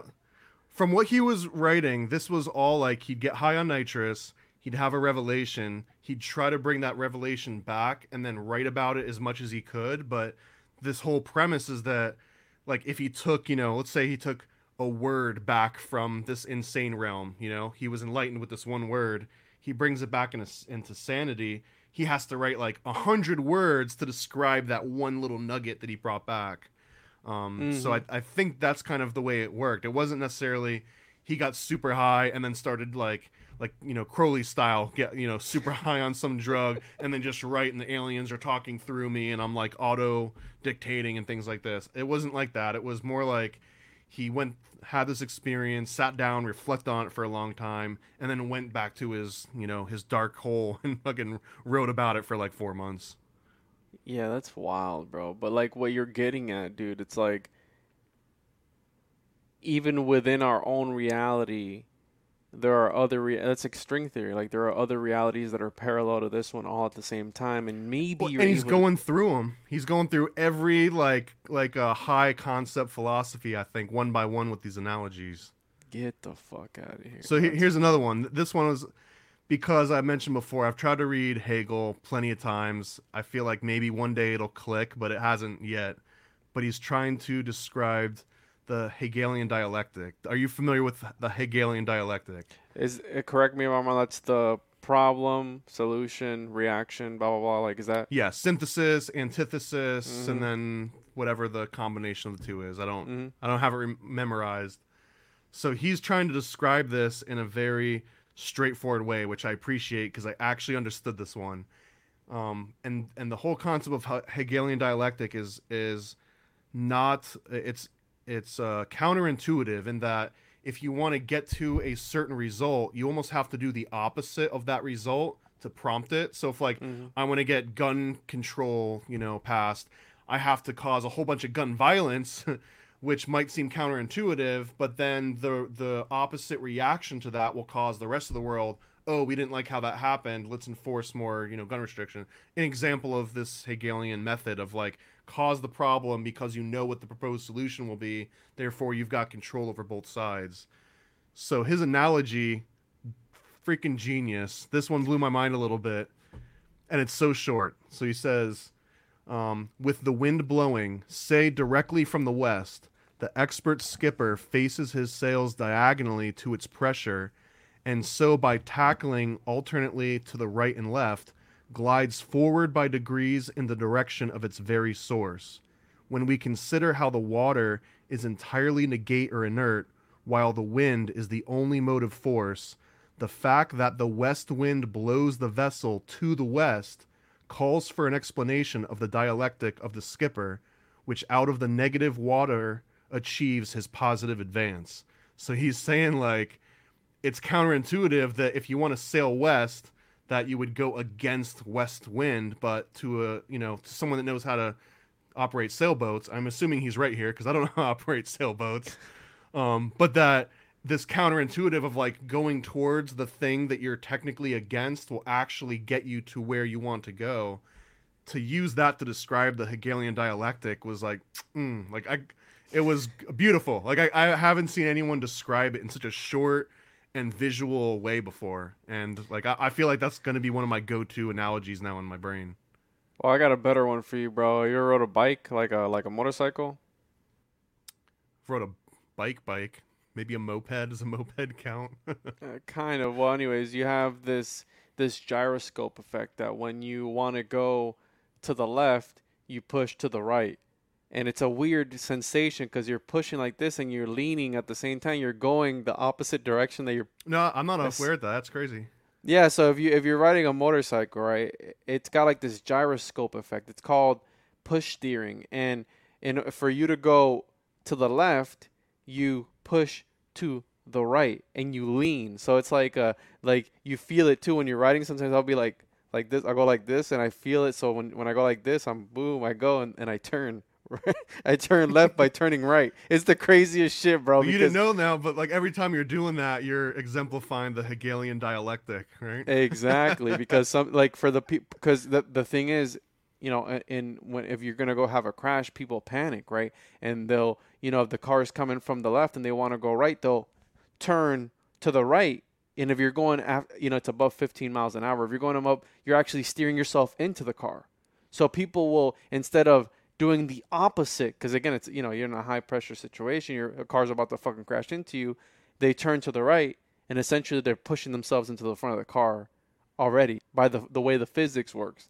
So it's like this crazy thing. But then at low speeds, at like 2 miles an hour, 5 miles an hour, if you turn right, you'll go right, and if you turn left, the rules you'll are go different, right? Yeah, it's fucking crazy, bro. Oh shit. Yeah, so I relate that to that. I'm going to keep going on a couple more here. So this one I also thought was really interesting because it's on perpetual motion machines. You know what a perpetual motion machine is? No, what the fuck is that? Okay, so it was sort of like an old-timey concept, but it's based on the idea that the Earth spins on its own and the stars spin on its own. They just do it forever and ever, and that is just this infinite cycle that never stops. And people thought that at some point in the past that you could create like a mechanical system of pulleys and levers or something, some kind of mechanical construction that would also just run forever, either using like gravity or using... It's like the bird in the water that always keeps coming back. Yeah, exactly. Except for that water eventually evaporates and it stops doing that. So that's not perpetual that's very close to perpetual motion machine. So... as far as I'm aware of, it's basically like it's an impossibility. It's like a thought experiment. It's a negation of physics. Well, it's not just a thought experiment because people actually were trying to build these things way back in the day for a long, long time, and it was like this uncrackable code. And I think someone might have proven like you just can't get it because friction and resistance and gravity at some point is going to over time work against it. Anyways, I don't want to go on a tangent here. So he's talking about perpetual motion machines, and he says that, and again, this is 1860.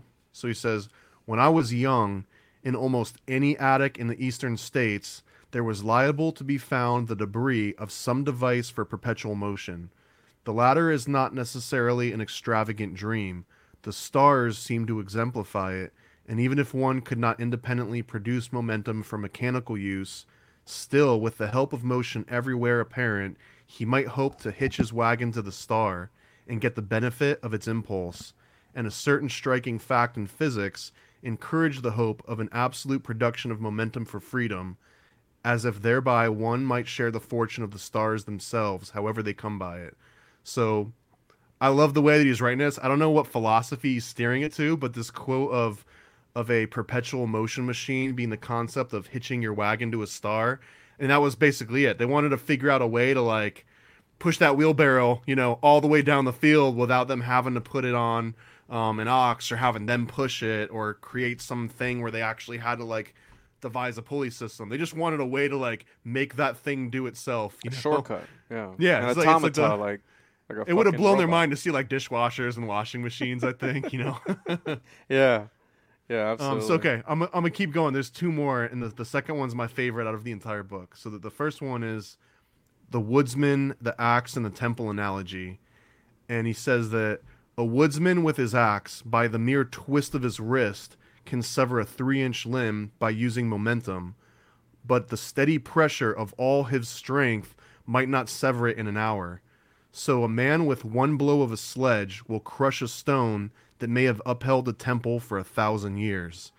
This one kind of was some blow the mind material, because I'm thinking, you have a hammer, you use the momentum with almost no effort, you can lob anything off because how sharp it is and the motion. But if you just take that edge of the hammer and just put it up against the tree and try to push against it as hard as you can without using that momentum, you're never going to get it through. Or if you do, it's going to take a lot more effort and energy. And he's likening this to this momentum of history and like the crowd, maybe like the growing momentum of a crowd that can knock down, thousands of years of culture and history and tradition. I think that, and I relay that to the, a drop of water can eventually break a stone type of thing. You know what I mean? Like, enough drops of water on that one spot over and over and over again will eventually break it. So that's how Chinese water torture works too. Yeah, on the forehead. And then I'm gonna get to my final favorite analogy here, and we'll see how much you want to get into because I've got plenty more notes. But this one I titled "The Italian Peasant versus the Cowboy," because he's doing this analogy, and again, this is my favorite one because it is so uniquely American. We're so used to reading these grimoires and shit from Europe and all this like dog dicks. Yeah, and dog dicks, but I love it when someone mentions in like they're talking about Hegel and they're talking about God and philosophy, and then they talk about a cowboy on the range with his gun, and he talks about some other really cool stuff here. But here's the analogy. He says, and he paints a really great picture for this one. An Italian peasant enters the lofty vestibule of St. Peter's with bowed and uncovered head. Before him, in the dim religious light, the pillared silence stoops from arches vast to uplift the melody of the finest voices to be gathered in all of Europe, while haply the great organ, yearning in the pathos of its theme, shudders at the memories therein. On every side around him appearing the loving contributions of 1,000 years of art and culture. Who or what is he among these aesthetics treasures, for which his unsophisticated reverence to question or criticize the doctrine that he hears? An original thought, if he could even have one, would be anomalous, even profane. He is both mentally and materially overborne and outclassed. So this is this Italian peasant walking into the church, surrounded by thousands of years of tradition, and it's like, don't try to come up with your own thoughts, bro. Like, we've got this, we've figured it out. Here's what God looks like. There's the stained glass. There's the book. You know the deal. Like, stay in your lane. We've got this. We figured it out. So now Blood is saying, take this peasant, medieval Europe, and this church with thousands of years of culture, and he compares it to a cowboy on the plains. and he starts with a poem, and he goes into the prose. So, and I want to talk about the poem because it's actually kind of a cool one. He says, "A land where the mountains are nameless, and the rivers all run God knows where, like the lives that are airings and aimless, and the deaths that just hang by a hair." So now he's describing not this world of 1,000 years of tradition and strict laws. Now it's like, I don't even know where that river goes, bro. Like, this is a brand new world, you know? If you walk too far in that direction, you might just die because there's, like, danger out there that we don't even know about. So he elaborates outside the poem, and he says, "The plainsman, the cowboy, with his rope and his gun, take the withers of the bay mare lovingly between his calloused knees, for the long rope that covers her 30 leagues between sun and sun. Your 1,000 years," talking about the guy in the church, "your 1,000 years are but a yesterday to him. And if he wants a church, he's got to build it under no other authority or inspiration than his own." This one, like, I love this one so much because it's that stuffy, medieval, you know, like European, go with tradition. This is how it's been for thousands of years. Just do it. And he's like, nah, here's a cowboy out in the middle of a fucking field with a rope and a gun. And if he wants a church, he can't look around and rely on thousands of years of tradition. You know, like it's between him and God and the church that he builds right there on that spot. So I don't know. I for some reason, I just love this analogy. I've never heard anything like this before. And at the beginning, he says St. Peter's. Is he at the Vatican, bro? He says an Italian peasant enters the lofty vestibule of St. Peter's. He's talking about the Roman Catholic Church and the establishment of, you know, the papacy and just tradition. I think he's just talking about tradition here. But that this poor medieval peasant, you're not even allowed to ask a question. You're not even allowed to form an original thought while you're in the greatness of, you know, all of this history. Like, how dare you even think that you've got some kind of original thought that hasn't already been written in this book before you? And then it's like the cowboy, it's like he's free to just decide who God is to him. You know, what his philosophy is, it's up to him and his gun and his cow.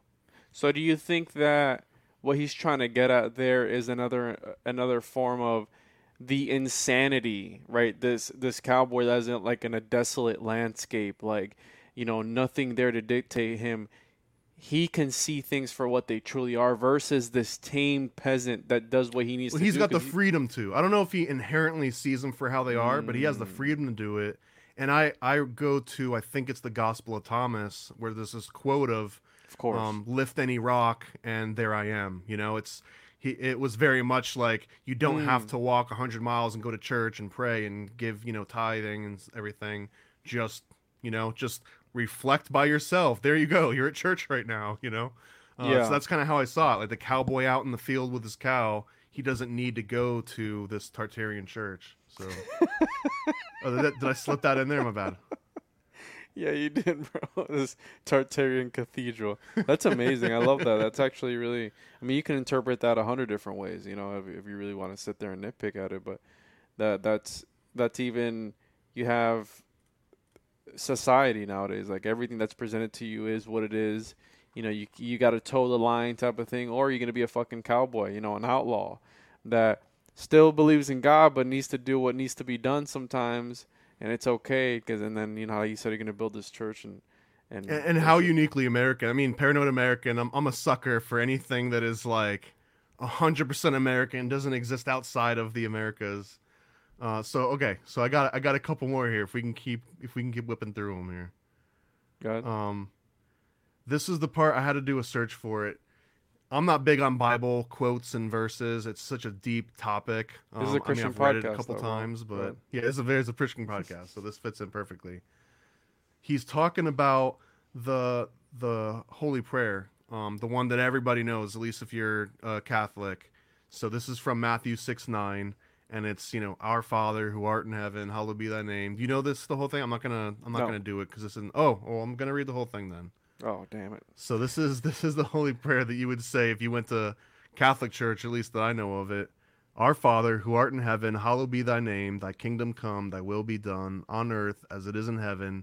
Give us this day our daily bread, and forgive us our debts, as we forgive our debtors. And lead us not into temptation, but deliver us from evil. For thine is the kingdom, and the power, and the glory forever. Amen. You hear this and every single Catholic church service you'll ever go to. It's just like the go-to. So Blood breaks this down, though, and I'm going to skip to the part that is the most interesting, then I'm going to read the context for it. But he says, the New Testament will go for nothing if such contradictions shall be allowed to outface its esoteric spirit. This is him shitting all over the King James translation that I just read. That was the King James translation. And I'm not sure if I can fully translate or understand what he's getting at, but I'm going to read it. So he says that leading up to that statement about the New Testament destroying the esoteric tradition within the Bible, he says, there can be no consistent interpretation of these sentences other than that all power and disposition are of God. How utterly impertinent were the adjuration, lead us not into temptation, in any other understanding than that the guidance and inspiration are God. Yet we have it from St. James. Let no many say when he is tempted, I am tempted of God. For God is not tempted of any, neither tempteth he any man. This protest, however, came from the vulgar consciousness under the law, and lacked the refinement and second sight of Jesus and St. John. And this is when he reiterates that the New Testament will go for nothing if these contradictions are allowed to outface the esoteric spirit. So I feel like I need to go deeper into this to understand it fully, but he's basically saying that the Our Father that I grew up as like ingrained in the back of my head is sort of like the like they're hiding it from us, bro. You know, like they gave us the watered down version and the real version's got more esoteric meaning behind it.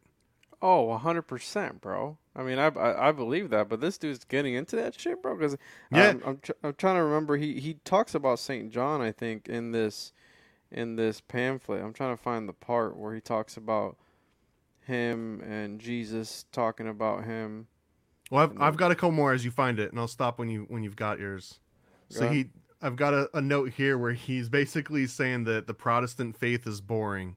Philosophically, it's just like a dead-end mental exercise in his opinion.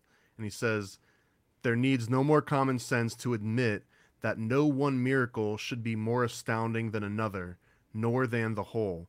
A man rising from the grave, having a body already, is not half the miracle of a bird perfecting in an egg.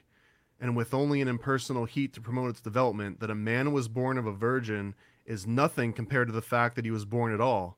This wonder, like every other accomplishment of nature, is but a question of historical evidence in which every incident, microscopically criticized, is in some particular unique. The miracle of a local fact fades in its cosmic background. And all those words, the ones that really stood out to me, is basically saying that a man being born of a virgin is nothing compared to the fact that he was born at all. And that was kind of mind-blowing to me, because it's like, yeah, like, sure, it's a miracle that, you know, you can fly. If you could show me that you can fly right now, you know, maybe that's a miracle. But the fact that you even exist and that you've got, like, capillaries and eyes and organs, and, like, that is perhaps even a greater miracle than some other thing that's fairly mundane. Or that he mentions here that no one miracle should be more astounding than another, nor than the whole. Meaning that one miracle can't be bigger than another miracle, and no miracle by itself is bigger than the fact that miracles can exist, period. It sounds a little bit cyclical, right? Like someone that's been doing drugs, but it also makes sense once you do enough nitrous. So this is, again, coming from him having these revelations, right? So, I mean, I'm tempted to try some nitrous, but then I'm like, you know what, man? I don't know if I should or shouldn't. I don't think you're going to get the philosophical revelation that he's promising in this book from the methods that you'd be available to, unless you know a doctor, a dentist that's willing to let us in, you know, after hours. Right? I mean, we should probably just chip our teeth and just go in and like get a procedure done and be like, yeah, so I'm going to keep this little notebook right here next to me. And when I do have a trick for anyone out there, is that when you go to the dentist, you just tell them that you typically need more, and just try not to crack a smile or laugh as they keep cranking it up. Just hold it together as long as humanly possible, and then just be like, yeah, up more, and eventually you'll pretty much cap out. What? You've done this? Yeah, because it's not like an exact ratio for every single person, right? Some people are more or less susceptible to anesthesia. So if you go in there and they crank it up just a little bit and you give them the thumbs up, you're like, yeah, I feel it, I'm good. They'll just cut you off at that point and they'll start going to work. And then likewise, if they crank it up and they see that you start like giggling or drifting off or like you're drooling and like, oh, I see God, they'll probably crank it down a little bit and increase the oxygen to the nitrous ratio. But if you can fucking hold a poker face, even if you're blasting out to outer space, then this is you not can... medical advice, by the way. You know, people like, yeah, keep turning it up. Their fucking brain is fried, bro, while they're trying to stay there. I think the part that I read was somewhere else. Go ahead. So I've got another analogy here, and this one it felt maybe a little bit ignorant in like the crowd sense of like, hey, here's this whole group of Native Americans and Indians, and I know how they think, and I know that they're like inferior to me because I'm this civilized European. It sounds like that as he writes it, but I really, by the end of it, it doesn't feel like that's the vibe here. It's the way that it's written here. So anyways, with that preface, he says that an English dictionary with its 2,000 pages carries some 350,000 different words, of whose meanings the average citizen might know a tenth. Our Indians, at the time of Columbus, may have had 200 words, among which were only a few adjectives and no signs of abstraction. This one I don't know if is fully accurate, but I'm just going with what he wrote here. So he's basically saying that compared to English speaking language with 350,000 words, that Indians only had 200 words and that they didn't even understand abstract concepts. Yeah, the face you're making is the face that I'm making too when I'm reading it. But let me just continue, bro. It sounds like it, but let me continue here because I feel like he wraps it up in a way. Conceive then the utter latency, saying nothing of the potentiality of the Indian mind. So here he's saying like it's a limitation of their language, not of their mind. That in the Indian mind of such meanings as memory, objectivity, veracity, heredity, 10,000 of the like, which were wholly beyond his faculty of expression or even focalization in his attention. Again, this is talking like they couldn't understand abstract concepts in his opinion here. And he says that under strong emotion, he could merely contort his habitually immobile visage or gesticulate in rude imitation, while his heart may be voluble in inarticulate and helpless meaning. So like they're going through emotions or they're having a thought that they don't have the vocabulary to describe because they're limited to 200 words, which I still don't think is right, whatever. He could not know, he could not connectedly link or think, he could not be said to feel the meanings which only culture could educate up to sane and conventional expression even to himself. Yet the basis for all this exploitation was within him, his birthright, and as a monad and a soul. He was not a stock or a stone, but counted as one in the spirit world, where even the beast is open to some revelation, which in this instant shall carry, however cryptically, that hint of initiation, the hint that now you know. So he's talking about that, like, even if, and again, like, there's this racist superior element to this of like, I know 350,000 words and you might only know 200 just because you're an Indian. But he's saying that they have the same revelations, and even if they don't have the words for it, they're all capable of the same thing. And once they do have that revelation, there's a common language between the two. So even if you're not speaking the words, just like your mannerisms and the way that you're carrying yourself and the emotions you're going through, you can like identify that in someone else. Said before, it's like that real recognize real mentality of like, you don't have to voice it to me. It's just like that look in your eye when something comes up that, like, you know, there's a solar eclipse and I look over at you and you're like, this is cool. You know what I mean? Instead of like panicking, like, oh my God, the sun's gone away. Like that, like, yeah, he knows what's up. You know what I mean? That's kind of, I think, what he's getting to here, that the initiation that he got through, you know, nitrous, but that once you're initiated, you can see that in others, and that it's like this global language almost.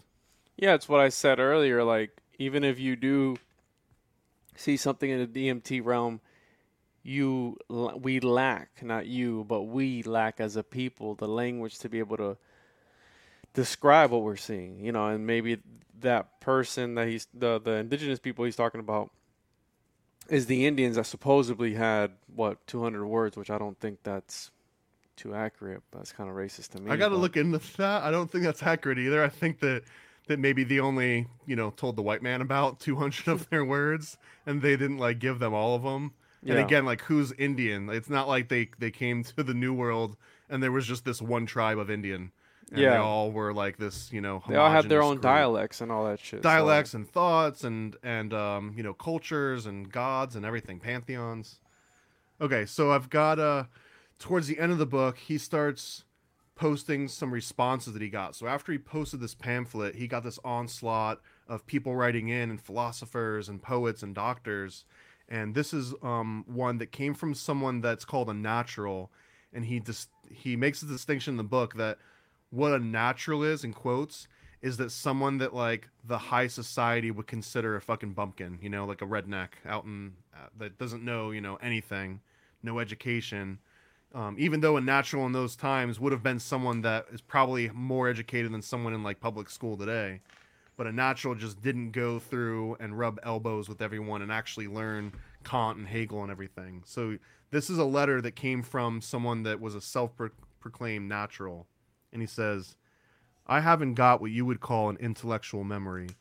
Things come to me in flashes, out of experience. They pull me up short, and I say to myself, yeah, that's it. I understand. I see why that's so, and what it means and how far it extends. That's 5,000 years old. Adam thought it just after Cain killed Abel, or Abel thought it just before he died, or Eve learned it from Lilith, or it struck Abraham when he went to sacrifice Isaac. Sometimes things hit me like that, real deep, here in the desert. I can see just over the horizon that the tents of Moab are in the wilderness. I feel that yesterday and today are the same, that I've crossed the prairies of the everlasting years. I've played with Ishmael in the wild hills, and I fought with Ahab. I feel that time and the world are small affairs. You see how it is. I was never trained how to think, and I get stunned by my own thoughts that strike me from right out of the center. Sometimes I'd like to write them down, but I can't write. In fact, I can't even think. You know how this is. Like, this guy writing that's not, high doctor society. He's not trying to flourish his words and make it. He's not throwing in Kant and Hegel and Plato and shit. He's literally saying, like, dude, I had this crazy experience and I can see thousands of years into the past, and I know that we're all one, and that time and the world itself are like nothing compared to this experience. But he's like, I would like to write it down, but I don't know how. In fact, I don't even know how to think. He was like, but bro, like, because I read your pamphlet, like, what I'm talking about, and I don't have to express it beyond this, like, this very horrible. It's a universal language. And it's like, I know what you're trying to say, bro, and I know that, like, no words in the world are ever going to let you communicate it, but I already know what you're talking about. Like, I've been there, God, I don't know. I love that part so much. So, okay, he's got a couple others here. He makes a likens to a near-death experience of drowning. And I think this gets where he's a little bit into, like, pseudoscience of the 8th or the 19th century, where they were still figuring out, how the body worked and how science worked. But he says, many patients who have recovered from near drowning have reported wonderful reminiscences of their past lives. Probably the pressure of an unusual volume of blood distends the wrinkled and faded plemsits of the brain and freshens the field of memory under anxious introspection. And doubtless the exhilaration of which anesthesia seems to be or follow in excess is still vivifying the mentation of the patient when he is coming to. Nor is it surprising that under high stimulation should one be lured to the more poetical regions of his own culture, which for us are apt to be the historical and sacred past and the savor of problems of philosophy. So again, he's likening this anesthetic experience and coming out of it to someone that had a near-death experience and coming out of it. That, like, and that's such a common motif, that people that have these near-death experiences, like, I saw the light, I saw God, I've, like, it changed my whole life, I understand that there's something else out there sort of experiences. Not everybody, but just like not everybody that goes and has a tooth extracted comes out and says that they saw the face of God either, Yeah, or not everybody has a breakthrough when they do DMT or something like that. But yeah, I could see how they were trying to really pinpoint, trying to find the answers. And I mean, that's what he goes back to the whole philosophy thing. It's like, without philosophy, would we truly be, seeking for the truth? And it's like, well, what is even the truth? Like, like there's all these things of just going back and forth. And I forgot what you called it earlier, but it's pretty cyclical, right? Where it's like just back and forth type of thing. The dog chasing it. I'm trying to find, he had another analogy about the dog. And he says, okay, this is it right here. He calls it the hound of heaven. So he says, so blood basically suggests that philosophy itself is a journey as much as it is an achievement. That's this, like, you're constantly chasing it. And that philosophy is a battle as much as it is peace, which again, it's like, it's never just like this one static thing. It's a constantly moving system. So some of the bullet points that I made here is that the nature of philosophy is to have an appetite and yearning for knowledge. The use of philosophy is to fulfill that appetite. And there's a satisfaction that goes even beyond philosophy, which philosophy itself seeks for. It seeks this thing that's beyond itself, which only philosophy can seek, and which, it may be ventured, only philosophy can attain. This one I had to read over many, many times, but I felt like it made more sense each time I read it. So it's this dog chasing its tail, and he goes on and he says, this hound of heaven is on its own trail, and the vestige still lures the scent of a foregone conclusion. So it's like, you're chasing your own tail because you know that, like, that tail is so exciting. The concept of catching that tail would be such an exciting experience, and that the anticipation of catching that tail is far greater than the actual act of you catching that tail, because you catching your tail stops, like, you just stop right there. You stop running, the thing's over, the anticipation's gone. So he's likening this to, like, philosophy, that philosophy isn't about finding this ultimate answer. It's about, like, that journey there that just constantly keeps going forever and ever. I got a really deep quote. It's pretty philosophical. I don't know if you're going to understand it or not, but it Probably took not. me some years to understand this one. But all right, hear me out, bro. Ready? Is this blood or is this something else? This is unknown. This is anonymous. I don't know who wrote this. I think it might have been Like Socrates. QAnon? Is this QAnon? No, this is like Socrates or Plato. I forget who it is, dude. So, how much would a woodchuck if a woodchuck? Sally sells seashells by the Yeah, seashore. he would chuck he would as much as he could, and chuck as much wood as a woodchuck would if a woodchuck could chuck wood. Yeah, so there, that's my philosophical rambling there. What were you gonna say, bro? That you what? Well, he was trying to expand on the Hound of Heaven, and what it takes him an entire book to say this one thing is that the mystery of existence is not something that's hidden like a face behind a mask, but that the existence itself is the process and the search for that face behind the mask. Again, it's like he talks in these cyclical things, but Why, Thomas? why what? Why does he talk like this? Like, what's the point? You know what I mean? Because, again, like, we just went through, I don't know, like 10 different analogies, and they're all sort of saying the same thing. So to me, it's this guy that's got this light in the middle of the room. This is my own horrible analogy compared to like 10 that we just went through that were really good analogies. But he's got this light in the middle. You're in the middle of your room, right, Juan? And you've got this light in the middle. And you're trying to describe the light to me. But every position you stand in your room, it's a little bit different. Because, I don't know, there's like a little shadow cast there. There's like a lampshade. So, like, every time you take a step to the left, it changes a little bit. So your description changes a little bit. Mm-hmm. And it's almost like you think that if you just revolve around the room and give me 50 different descriptions of this light, that eventually I'll get it. I'll understand, like, oh, you're talking about a light. I see it now. But it's never going to happen because you can only do so many, finite segments. But if I'm like, all right, now take half a step towards the next one. Okay, now take half of that step. And it gets that turtles all the way down analogy where you can't describe this thing, no matter how many tries you make and no matter how many different analogies you try to come up with, you're never going to fully describe it. And his whole entire book and the book that came after that is him saying, like, again, it's almost like that natural that wrote in. It's like, I'm trying the best I can to put these in words, but I can't write it because I can barely even think it. But me saying that it's hard to put into words and that I can't think it, you should know what I'm talking about. So now I have communicated it to you, even though it feels like I just bumbled words together. And his book and his pamphlet were just a higher version of that with a lot more words and harder to read through. But that letter that I wrote from that natural, I feel like that totally summarizes all of his work. And I absolutely fall in love with that guy that wrote in, because it's such an egoless thing. It's this guy like, hey bro, I'm a bumpkin. I don't even know how to spell my own name, but like, I understand you. I just love it so much. And they didn't give his name, bro? The guy that wrote in? The guy that wrote in? I don't think so. He just referred to him as a natural and then described what a natural was. That's beautiful. Yeah, and again, the second book was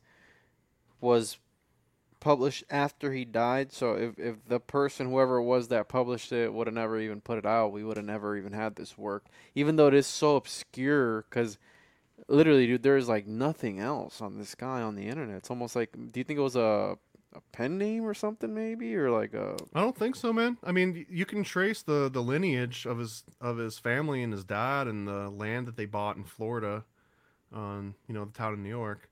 So I don't think it was a pen name. I think that unfortunately this guy didn't go to Harvard and Princeton, and he didn't live right next door to like one of the Morgans or the Rothschilds or to the Huxleys cool name, or something.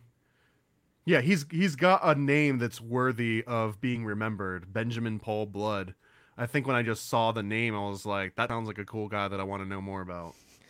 So hopefully we are able to revive the lineage of Benjamin Paul Blood by putting this episode out into the ether and putting it out into the tubes, because there's literally no fucking videos on this guy.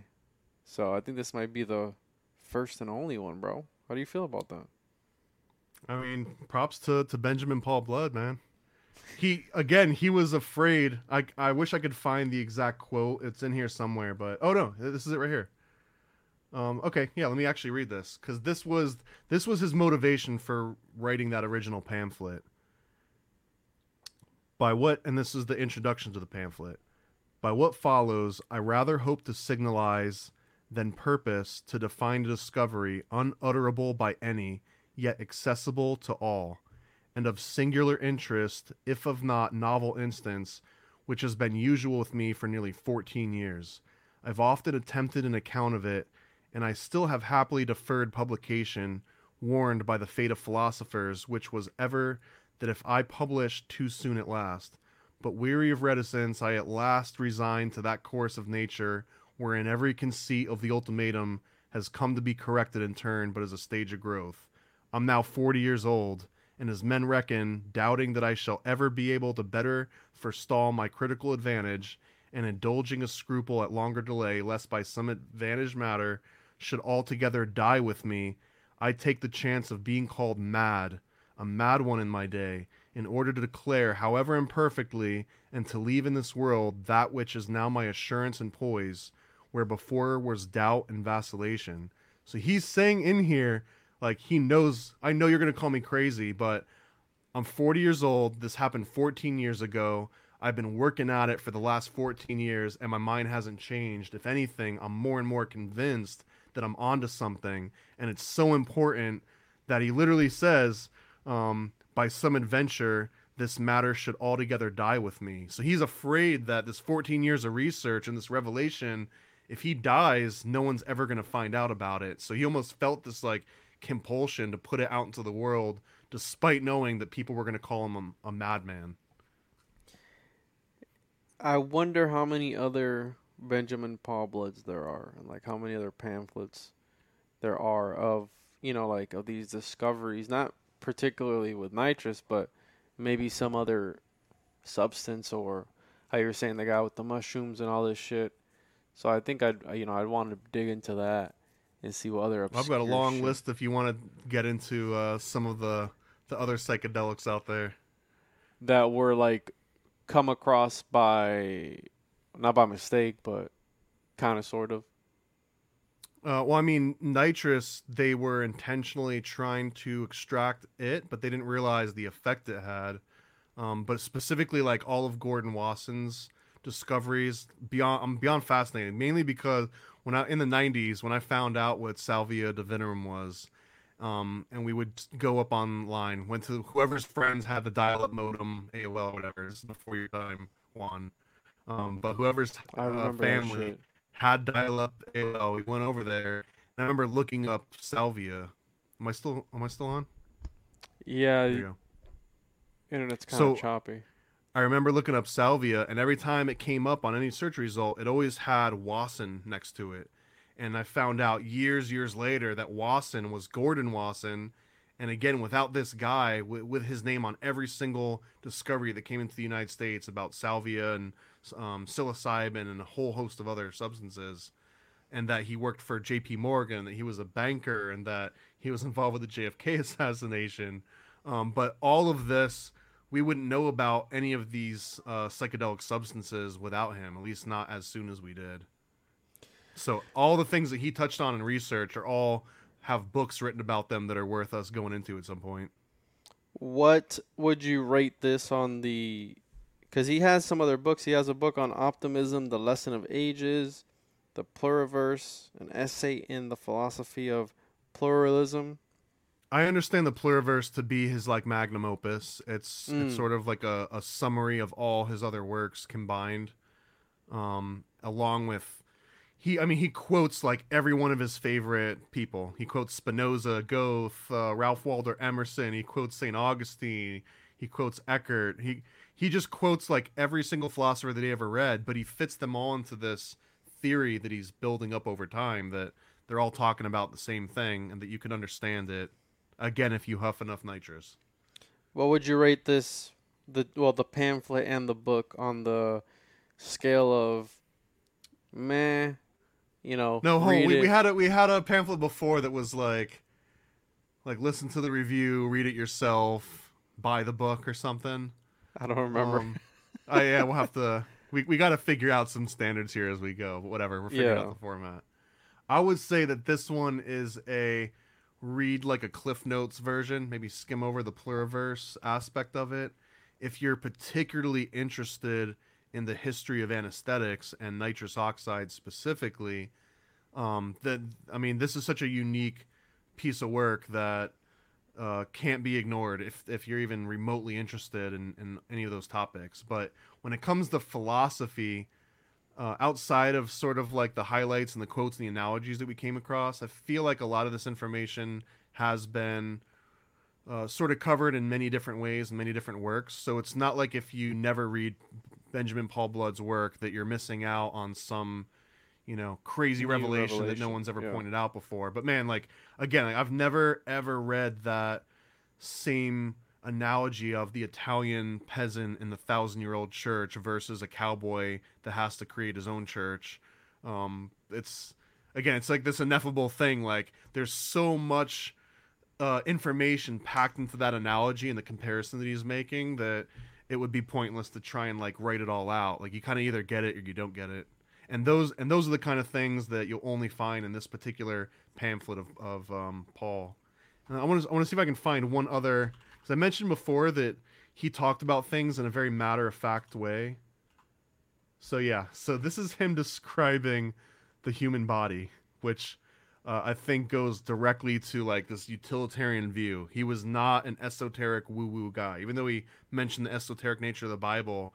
I don't think he saw mysteries everywhere, and this one speaks to that. So he's talking about this concept of opposites and left and right and male and feminine, but he mentions how the body has two sides, right and left. So he says, from head to foot, he seems put together as two variously independent parts, each with its own leg and arm, each with its own eye and ear, and its side of organs of taste and smell, each with its own half of the brain, the lungs, the kidneys, the heart, each with its own system of nerves and vessels, and one of these sides may be at least partially paralyzed, while the other works comparatively well.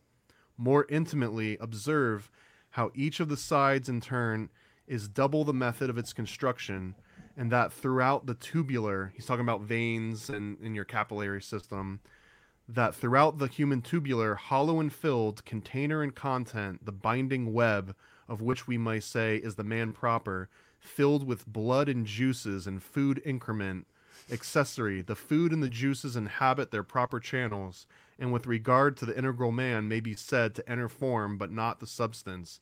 Like a knife stabbed into the billet of wood, it may dynamically knock, but it does not chemically enter.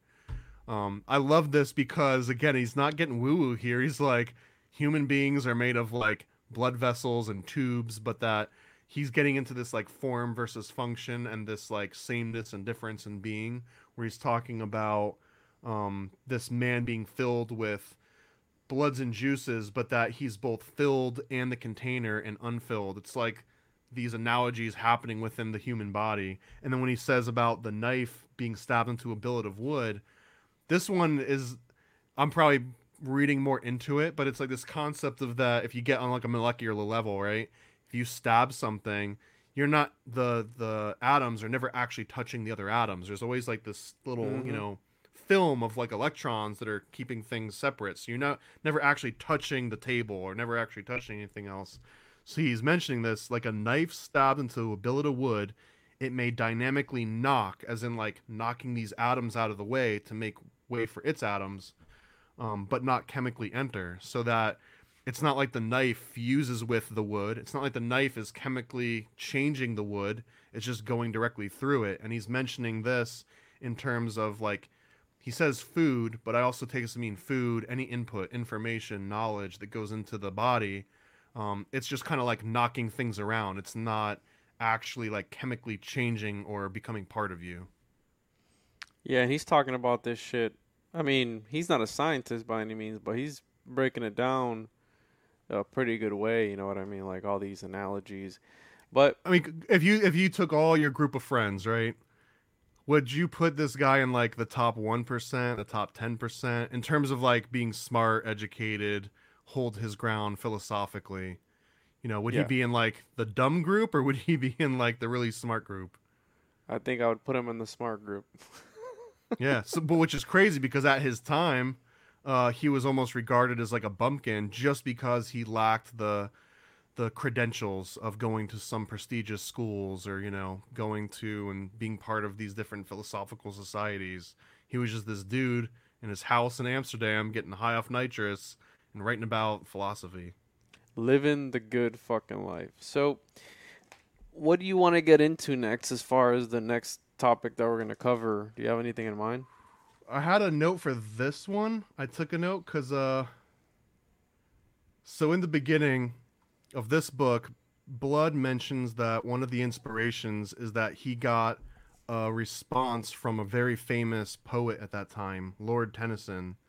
And Lord Tennyson, I started going, I'm not big on poetry, especially like European poetry, but Tennyson goes deep into all sorts of occult connections.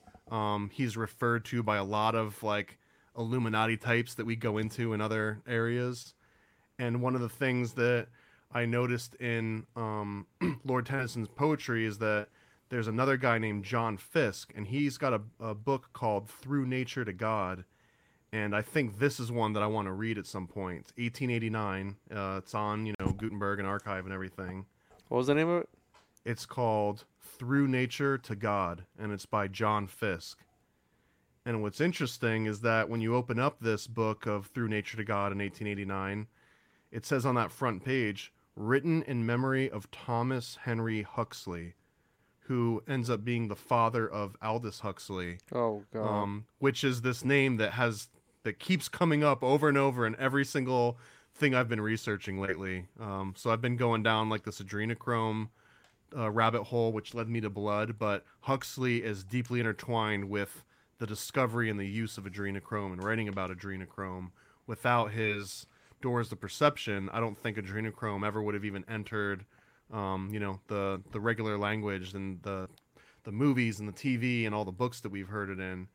But on top of that, this guy that wrote this about Huxley's dad, he, I think, was onto some mysteries of nature stuff, way more woo-woo than Blood was. But he kind of like loved Blood's work. And anyways, this poet that Tennyson wrote back to Blood, this was like a celebrity calling you out. You know, this is like you from your tiny little 1,000 followers on Twitter writing some cool little thing, and then, you know, like some major celebrity retweets you. That's essentially what happened Rogan, to this guy. And it all comes through this Lord Tennyson. You can say it's Rogan that retweet. It was like Rogan retweeting you, yeah. That's not who I had in mind, but yeah, that works too. That's who would be special to me, Thomas. You know, Rogan reaching out and shit. So this is Blood talking about so this is Juan talking about that time Rogan retweeted him. This is Blood writing about how the poet Tennyson corresponded back to him and talked about his work. And he says, "The poet Tennyson, I immediately received from the laureate a cordial and explicit confirmation out of his own occasional abstractions, while not in a fully normal state, yet impressing me as likely to be of identical illumination." This illumination being coming down off of nitrous. "Many other responses came to me in the course of time, announcing similar, strangely inexpressible memories, until I learned that nearly every hospital and dental office had its reminiscence of patients who, after a brief anesthesia, uttered confused fragments in some inarticulate import which always had to do with the mystery of life, the mystery of fate, of continuance, necessity, and cognate extractions, and always demanding, 'What is that? What does it mean? What does this amount to?' Such is what is esoterically, or among its comparatively few Illuminati, the anesthetic revelation." So here you go, from Benjamin Blood's mouth. He says that if you want to be part of the Illuminati, you have to go through this anesthetic revelation initiation. Holy shit. So we're gonna, through nature to God, you said, right? I think so. I don't know if that's the very next book, but I definitely want to jump into that one. Yeah. Because it seems like it's this missing connection to all these other names and people that end up having a huge influence as time goes on. Yeah, we'll check that out. Do you have a copy of that one? I got a link to it on Gutenberg.org, so it's a free ebook. All right, cool. Yeah, just send me that after the show, and we'll get into that. But I enjoyed the. It's a different take, right? I had never heard about this guy, obviously, because he's so obscure and not really known. So learning about this shit, and then it really did hurt my head reading it. Like, I was struggling to get through it. The pamphlet is such a rough read, yeah. It is a really rough read. You could, and I want to say too, I mentioned this to you, but I was taking like huge chunks of the pamphlet and plug it into like an AI text editor, and I would literally in the AI I would say, take this old timey text and translate it so that I can understand it in 2022, and I would just put in like the page of text for it, and it did a decent job most of the time. And actually, I think that's where the alien one came from. You're fucking with the aliens, bro. The AI. Yeah, so this was one. Here's an example of something that I converted with AI GPT-3. So I don't know what the original quote was. This is like the English version that AI spit out. "Intelligence is a gift," and this actually, the alien energy was something that Blood said in the book. "Intelligence is a gift from some alien energy. It lacks in any internal drive or need to exist. Neither a positive nor a negative position is productive. Something cannot impregnate or give birth to itself, nor can it know or understand itself, nor can it move or change itself, nor can it take on any other self-relation." And this is him again saying, like, you know, you can't understand everything unless you are everything. Yeah, it's an alien tech. It's an alien energy because we don't know what the fuck. I never expected, bro, when I open up this book about some random guy in Amsterdam that was huffing nitrous, that he's talking about Illuminati. He's talking about alien energy. The end of the book, I forgot this right before we were going here. I noticed that the very, very end of the book, he talks about Moloch, and he says, here's the final sentence. Something like that. The final sentence of his Anesthetic Revelation pamphlet, rather, says, "It is written that there was a war in heaven. The aeons of dominion, as an absolute as any, beheld the banners of Lucifer streaking with silver and crimson in the midst of the morning, and heard the heavy guns of Moloch and Belial beating on the heights of the mind. and I read that dead men have appeared as human forms. Not of this I deny, more or better than I deny myself. The tales, whether they're true or false, are as substantial as the thing of which they tell. And you can liken this all the way back to that mirror analogy of like, even if the tales are bullshit, and even if the stories and the religion and the mythology, even if it's bullshit, the things that they're writing about and the dynamics between the characters and the events happening, those are real and they represent real things. And those real things are just as real as that reflection of that room in the mirror, right? Like, it's still a flower, it's still form, it's still color. It's just not a physical room, but it is a room as, you know, intelligence and knowledge allows you to identify it as such. I don't know, it's such a hard thing to put into words, man. Like, That's some Matrix shit right there when he goes through the mirror, like I said, Inception. So, but I fuck with it all, bro. I love it all. It's fucking really interesting that this guy's able to come up with that, like with the thing that you would least expect, right? Laughing gas, nitrous oxide. You know, like something that they give you at the fucking dentist that they use for fucking race cars too. You know, nitrous. well, that's a little bit different. I'm pretty sure if you huff that kind of nitrous, you'll die from it. But essentially nitrous. You know what I mean? Correct. It's maybe a different chemical compound, but you know what the fuck I mean.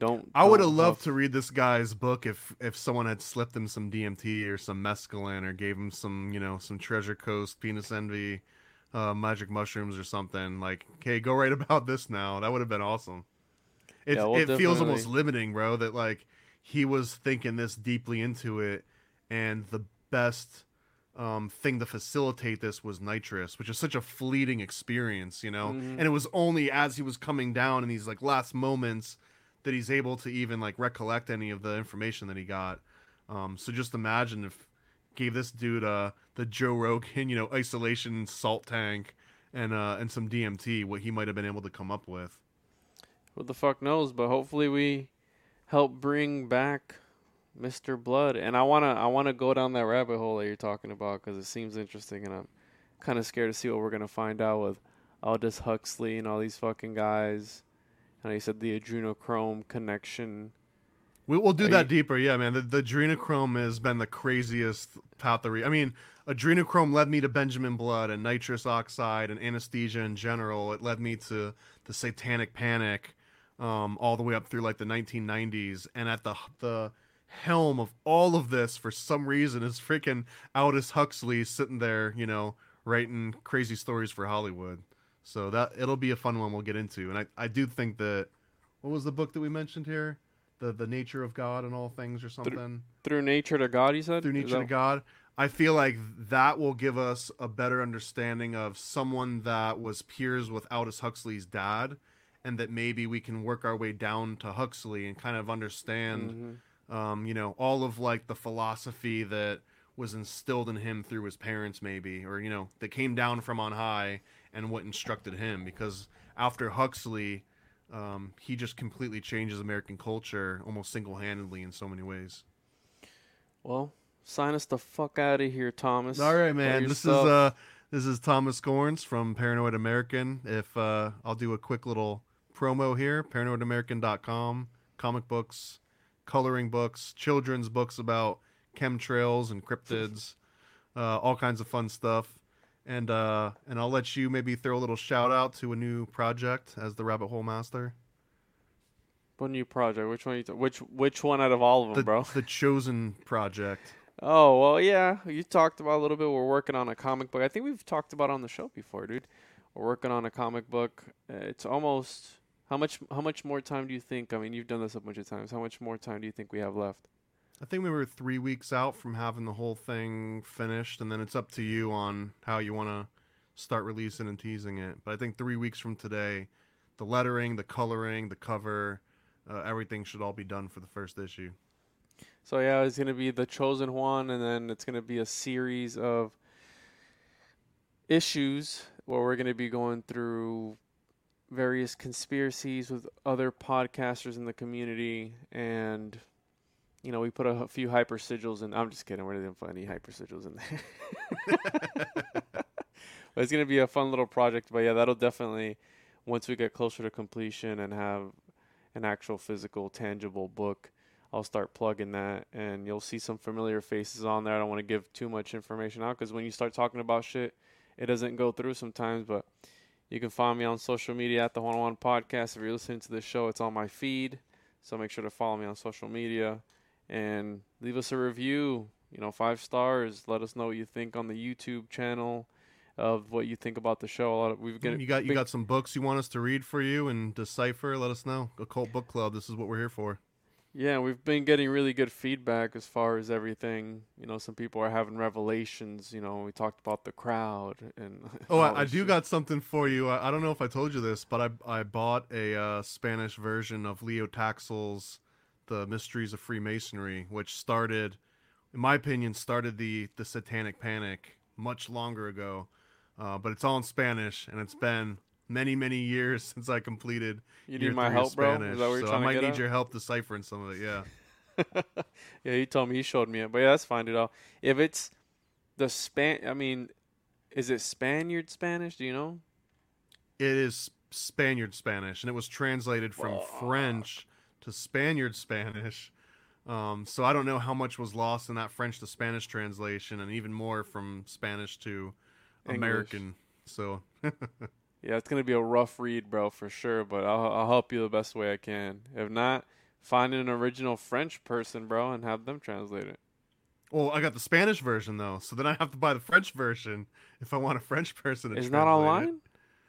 Huh? Yeah, it is, but I don't know how much I trust any of the online versions of it. Seriously, the very nature of Leo Taxel's book is that it's supposed to make fun of Freemasonry and the Vatican in general, but then there's also lots of people within the Vatican and Freemasonry which are trying to shit all over Leo Taxel. So I wouldn't put it above anybody to like mistranslate it and put out a version and that get perpetuated, because that's essentially what the book itself started as. A guy just made a bunch of bullshit up and got it spread out. So it's one of those things that I feel it's important to like read the actual. And I got a version I think from like 1887 or something. Jeez. So I'll read the actual version that started the whole Satanic Panic and see what it says for myself.